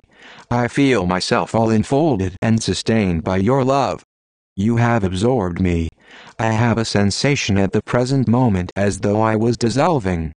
Darling, my Claudia Louise Nesbit, my Lolita, one line in haste to tell you that I love you more today than ever in my life before, that I never see beauty without thinking of you or scent happiness without thinking of you. You have fulfilled all my ambition, realized all my hopes, and made all my dreams come true. You have set a crown of roses on my raw youth and fortified me against the disaster of our days. Your courageous gaiety has inspired me with joy.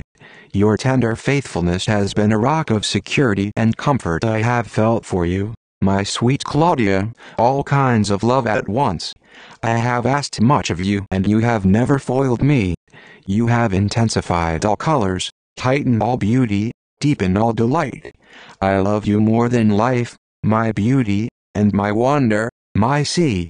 Now in the quiet of the evening and the warmth of our bed, a drugged and dreamy feeling steals over me and I feel as if I was with you once more.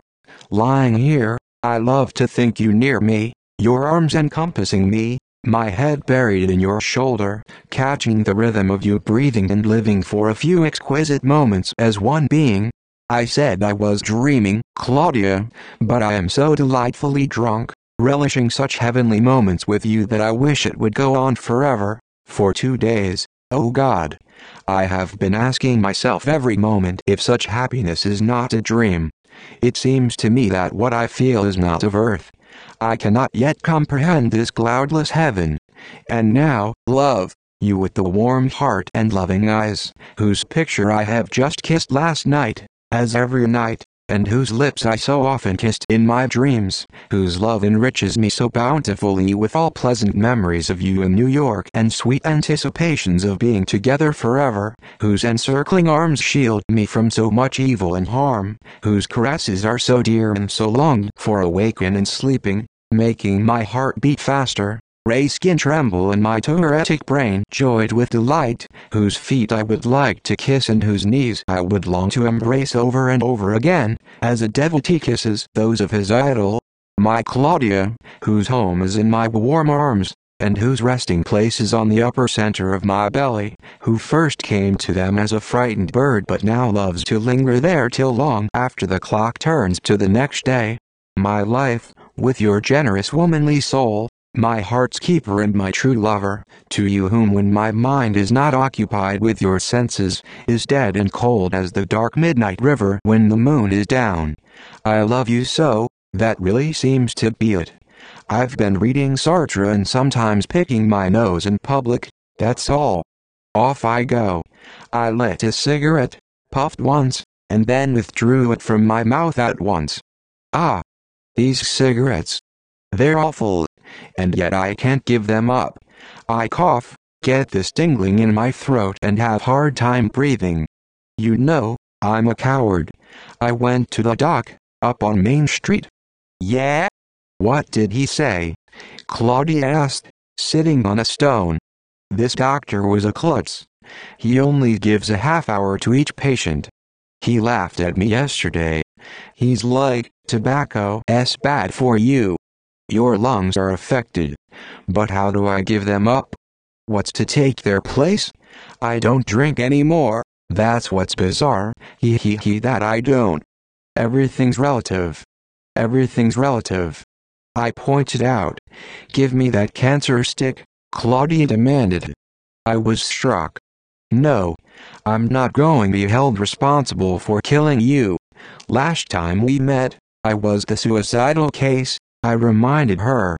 Claudia gently fingered the cigarette from my mouth, held it for a minute, and then put it out on the graveyard soot. I continued with my thoughts. Nonetheless, I've come to speak with you. I decided openness is better between us. What should I say? Just come, I thought. Even if I let one thing slip for a time, I'll get a hold of something else. I can't lose what I have. Claudia pointed at me. I was counting on your temperament, and your temperament above all things. I had great hopes for you.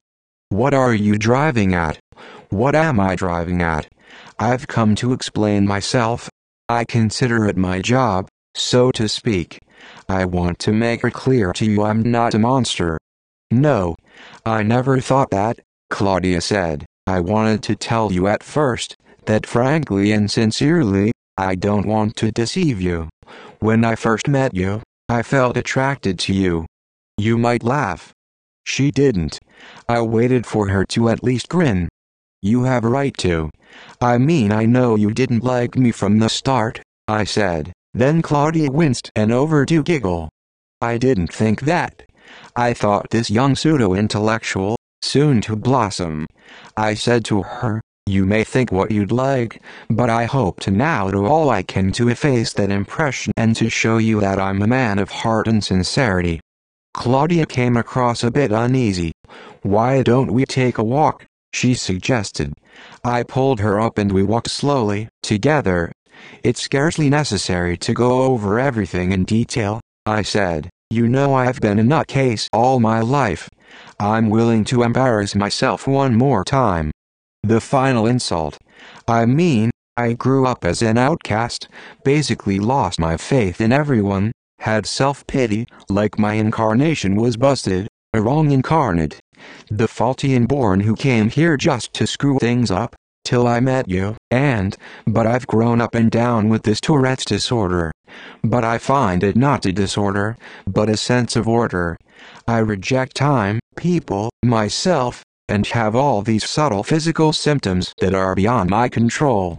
But, I feel, I can only tell you what goes on. I grew upset, more and more, worse and worse as I explained myself. What goes on inside? I've been so frightened, so terribly frightened of.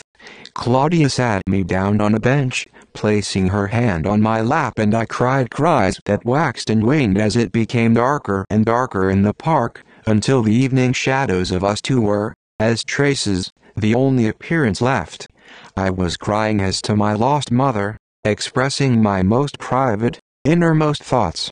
I felt so vulnerable at this time, but as I told my story, through an elastic tone of speech, I knew, or felt that it all must come out, to Claudia. By letting the world know, I was beating the horn-headed monkey that took me over, even if it was only 2 years at a time. Oh God, Claudia, oh my God. How did I do it? Claudia. Oh. Claudia caressed me. What is it, Georgie? It's all right. It's not all right. Just let it all out. Forget where we are. Here. Claudia reached in her purse and pulled out a bottle of water for me. I took it, quivering with shame, and started gulping it down. Slowly, Claudia hushed. A sip at a time. I coughed up some of the liquid and went on explaining. When I see people bleeding from the nose, flaming fire from their heads. Gulp. I see signs, billboards, reading, with flashing lights when there are none. My attention disappears. Then comes back. Then goes. It takes me 10 minutes to read one page from my philosophy text. I have to read a sentence, then read it over and say it in my head until it sounds just right. I hear a word that sounds interesting to me and it stays in my head sometimes for years. My body becomes numb. I feel all disoriented. My feelings, my emotions, my body, brain, mind, and muscles. My inner muscles are in so much pain for all that I've held in. Then I release. Privately. Storm-tossed, and my heart is always pounding, even when I'm in a comfortable situation. Nobody ever knew. But I don't care. I love you. Claudia told me. I shouted back, but I do. She continued, I want to marry you one day and your Tourette's doesn't bother me. It doesn't. I told you that. I think you're cute when you. I hate it. Okay? I shouted. Georgie, I love you. Oh, Georgie. I love you so much, you're beating yourself up, and I want you to know that I see beyond, way beyond what you're talking about, you twitch. I don't care. I don't. You're one angel. You speak so beautifully. You're handsome. You're going to live on and hopefully with me, Claudia said. I cut her off. I have phobias of being around the very people I loved. Daydream delusions, panic attacks. No one ever knew. Feeling like I was going to die. I'd first not know what's going on, blame it on the room temperature or the food I ate or my medication. Nothing. TV shows made me cry. I'd be sensitive to love scenes. People die, my father. Oh, my God. I was becoming hysterical at this point. Claudia, I loved him so much. Mom and Dad tried to have me 8 years before I was born, and had trouble. My mother had trouble getting pregnant, and they wanted a son, and then Dad dies, and old grade school friends now are dead too, or I found out are married, or have AIDS or HIV, abortions, or sold themselves too far. And all I'd do is cry. I'd throw up.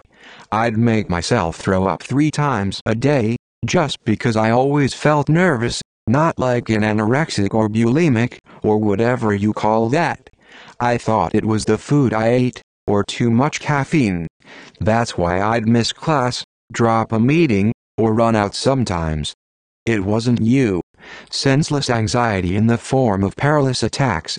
I've never been regulated. Caffeine for keeping up, PM pills, alcohol, to bring me down, self-medicating vitamins. There were never any drugs. There were never any drugs. Claudia, I thought I was going crazy. Gambling occasionally, all for happiness. That's why I'm always taking the taxi off campus. There's these guys in me. Oh Georgie. I continued, I always wanted to be a hotshot.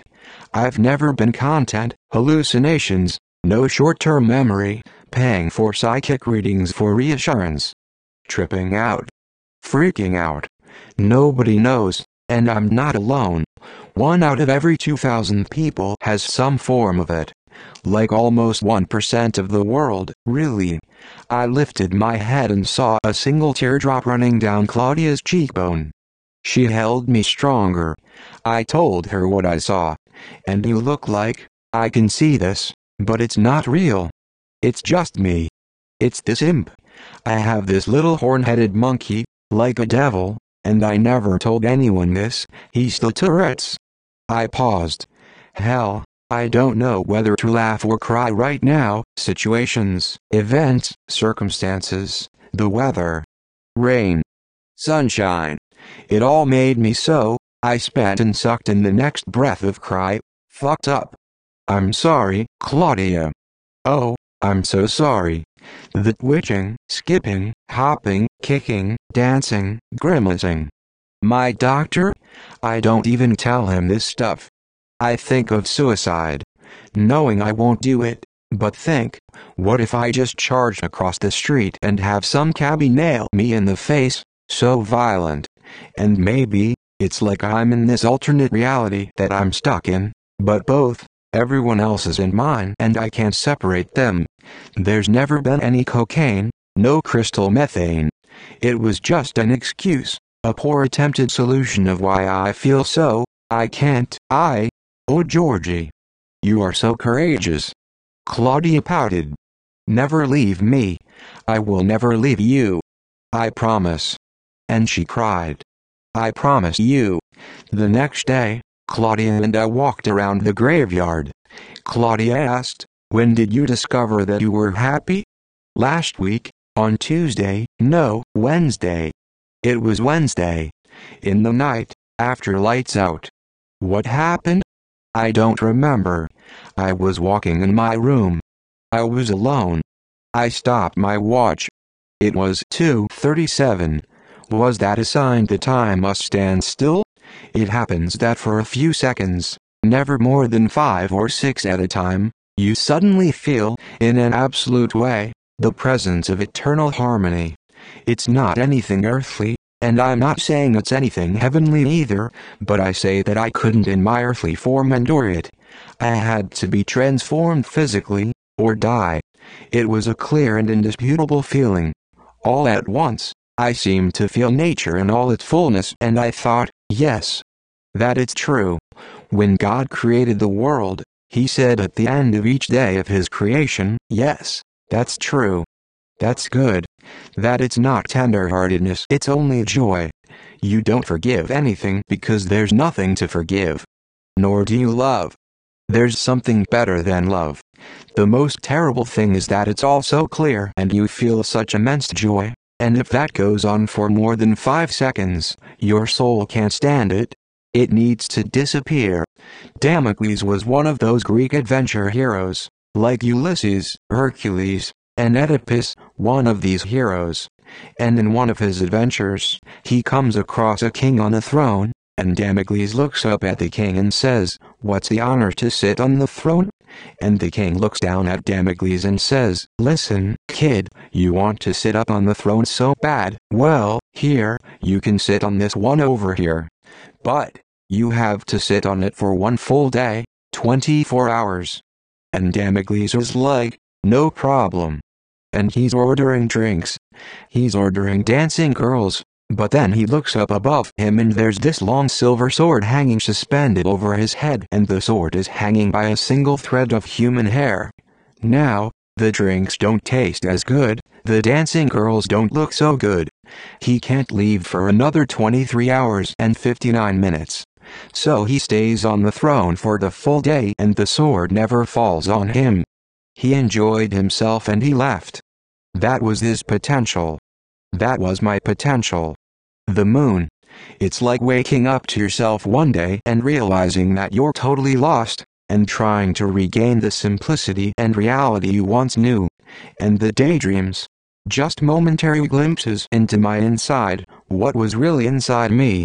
I thought I was alone, and thoughts that had once crossed my mind, sort of a reminder of my long-term memory. Claudia and I interconnected our dreams once. I was in hers, she in mine, the same dream. Pretty cool stuff. I volunteered my time at Beth Israel Hospital on Union Square in New York City to offer what I could for young kids who already had 2 strikes on their once-in-a-lifetime at bat for the pity I can see now. Geez. I suppose everyone's got some kind of misdemeanor that they're forced to live with.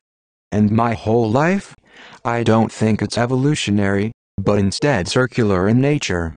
And sometimes I just have to sit back and brood over the nature of things. I've been completely rehabilitated, even the cigarettes. Things could be better. But I guess there's a time for everything, even growing up if it's already too late. Postscript: dreaming of a ridiculous man. My Tourette's would diminish in about 5 years, and Emily Jean Catherine Duval would have 2 kids with me. We named them Thatcher and Frederick, but we call Fred Drifty because he always has his head in my book stacks. That's part of my story, the part I told you, in the form of scattered thoughts. I'm going back to St. Michael's Academy to give a speech on their monthly school-wide seminar called Reflections. Perhaps I'll enlighten someone else who's stuck there in seclusion. But this year's class will all get out as I did and hopefully see a more delicately balanced lifestyle around themselves and the people around them. I'm offering a scholarship to the rowdiest incoming transfer student as well as a copy of my memoirs to the Reading Lounge at SMA. My mother went to AA and has been clean for over a year now. The letters I used to send frightened her. She told me that I always had a 10-grade system. There's that little percentage, often that's perfect and the rest is just work. But this is great. This train is great. For the past 3 days, there has not been one ray of sunlight. but I'm okay. The sky is gray, flat, and still. The rain falls without a pause. In absolute silence. All I do is watch the clock and wait for tomorrow. I am now alone for a bit again, and I find it embarrassing to hold conversations in my head without anyone ever knowing anything about them or being able to answer me. Oh Claudia, I should like to erect a memorial to what has happened. What has already been experienced should regain in sentiment the place it lost in action. I told Claudia in a dream state, they must think I'm a madman now. That would be a distinct rise in my social position if it were not that they still regard me as absurd as ever. Very bright. Wealthy. Successful. On Prozac. Seeing a shrink. Typical American dream maker. Drifty is hopelessly alone, like his own goddamn father. My nephew is 7. He already knows about bra sizes. My first girlfriend, in high school, was a C-cup. I never liked coffee. But other people don't make me angry anymore. They are all kind to me now, even while they laugh at me. Yes, even then they are for some reason especially kind to me. I shouldn't have minded laughing with them. Not at myself, of course, but because I love them. If I hadn't felt so sad as I looked at them. I feel sad because they don't know the truth. I know the truth. It's hard to be the only man who knows the truth. But they won't understand. No, they wouldn't understand. And yet in the past I used to be terribly depressed at appearing to be so absurd. No, not appearing to be, but being. After I went to St. Michael's Academy, the more I learned, the more I became conscious of the fact that I was ridiculous. So that for me the years of hard work at Harvard seem in the end to have existed for the sole purpose of demonstrating and proving to me, the more deeply engrossed I became in my studies, that I was an utterly absurd person. And as during my studies, so all my life. Every year, the same consciousness that I was ridiculous in every way strengthened and intensified in my mind. They always laughed at me, but not one of them knew or suspected that if there were one man on earth who knew better than anyone else that he was ridiculous, that man would be me. And this, I mean the fact that they didn't know it, was the bitterest pill for me to swallow. But there I was myself at fault. I was always so proud that I never wanted to tell anyone. I wouldn't confess that for anything in the world. As Claudia was dying, I offered my last confession. As the years passed, this pride increased in me so that now if I were to confess it to anyone the same night, I would blow my brains out. 18 years old, I felt it made no difference whether the world existed or if nothing existed anywhere at all. Nothing existed in my whole lifetime. There was nothing in the past that existed, or in the future. That's why I stopped being angry with others. I'm never lost in a thought. I never have anything to think about, and regardless, nothing even matters to me anyway. I have to go now, but I'm thinking, right now. Claudia, you asked me what I'm thinking of. I'm still just dreaming of beautiful people. My mother and I were together in the park once, when her rage attacks got worse from the stress at work, the alcohol. I said later that if she didn't stop the violence with me, she would be locked up in an insane asylum. So beautiful. Their first son died during childbirth.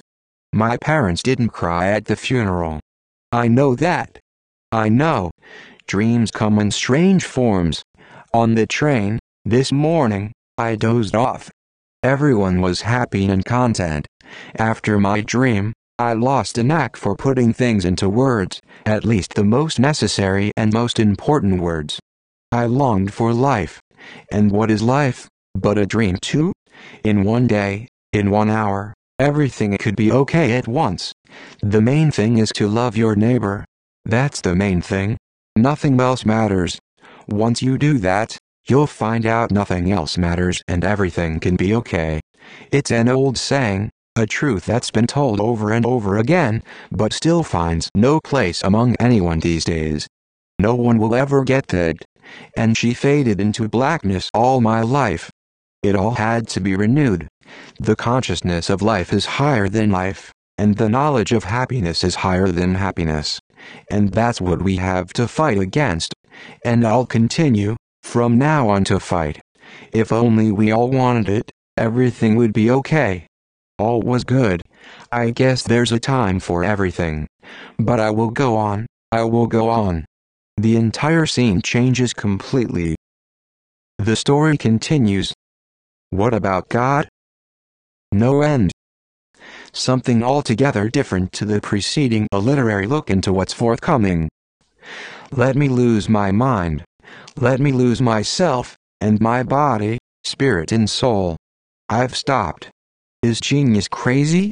With my uncle lying in his deathbed like a clown, eating chicken with his mouth open and bulging eyes, I wondered if I should be laughing or crying. Then tears rolled down my cheeks when Uncle Eric, are you referring to Uncle Martin, Ben, from a very long time ago? No, that's Pops, not my uncle. So as for Uncle Eric, he reminded me with a quiet whisper, I'm not going to make it much longer, Ben. He drifted off to sleep as I departed. My experience with these final hours of my uncle's life taught me that sometimes people are better off dead when they are face to face with it.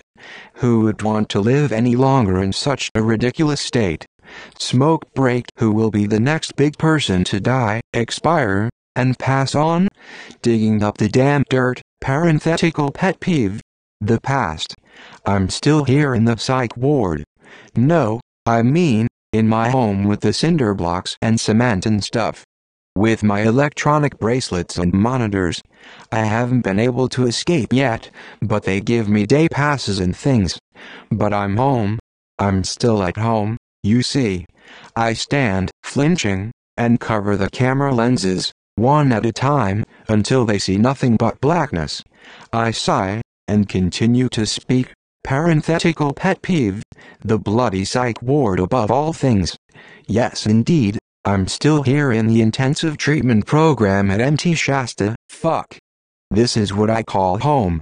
The bureaucratic intake nurse had given me this sheet, and after all these years I finally look it over and still don't give a damn about it. I have had more than enough time, so if you would like to see it for yourself, that's up to you. Let me lose my mind. Let me lose myself, and my body, spirit and soul. I've stopped. Postscript. I think I might actually be crazy, after all. The My So-Called Life series has more closure than we do. In other words, Claudia, it's over. It's finally over. I am breaking up with you, again. And again. What about God? Pessimists try to convince you the world sucks. Optimists already know it does and smile anyway. Professional schizophrenia. I stand among you. I was born into wealth. I have healthcare and a college degree. No debt. A home. I have more than enough. I want to live in a world where we all have enough. I am the 1%. I stand with the 99%. Confession of my iniquity. I am a troubled man. I am not good. I burn bridges. I can't make my mind up about anything. I can love, but I cannot fall in love. I don't know how to trust. I make more mistakes than I should. I am always sorry, but I never change. I am afraid of letting anyone else in my life too close to me. If you want to come into my life, the door is open. If you want to get out of my life, the door is open. I have just one request. Don't stand in the door and block the traffic. It's impossible to learn to plow by reading books. Sometimes I feel like I don't know what's going on anymore, like I don't care about anything anymore, confused about my feelings, not being able to explain how I feel, except emptiness. I may feel that no one is really there for me, even if they are, that nobody understands me anymore, and it feels like I have nothing to look forward to. I feel nothing. I'm a compulsive liar. I don't understand why I do it. I make intriguing things up about myself. I can't even tell who I really am anymore. It seems I lie in order to feel better about myself. Maybe once I realize I'm a pretty spectacular person just the way I am, I'll stick with the truth.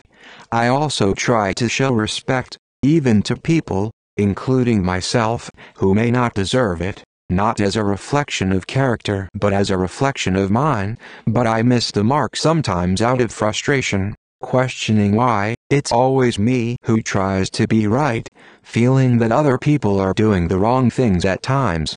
But at the end of the day, respect is better. It's better not to even lower myself the tiniest bit. I'm better than that.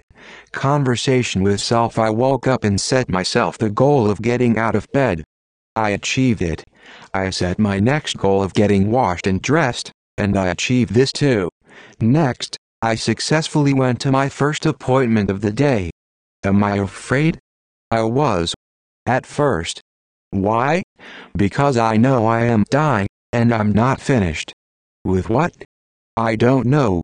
Then why did you let yourself die? I didn't know I had a choice. Did it hurt? Not in a way you will understand. Well, what did it feel like then? It felt like forgetting. Like my life was slowly pouring out of me as I lay there grasping for it with invisible fingers. I watched it fall out of me as if it had never happened. It was that fast, the undoing of it all. And, just like that, it was gone. I was undone.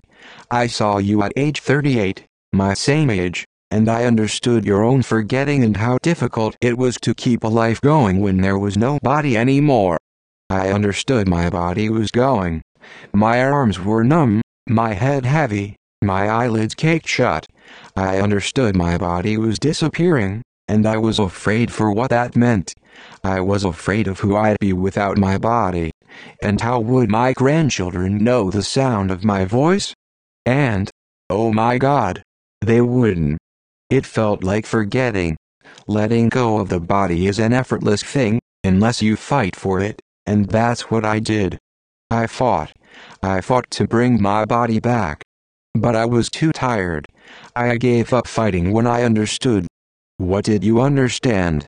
That you might forget small details, but that you'd carry on my legacy.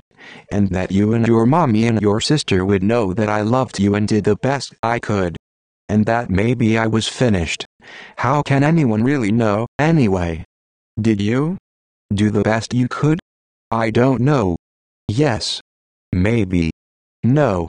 Why is it so hard to do our best? Because we forget.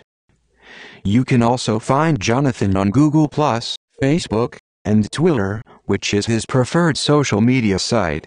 Author Jonathan Harnisch has written a semi-fictional and semi-autobiographical best-selling novel, Jonathan Harnisch, an Ali biography, which is available on Amazon and through most major booksellers.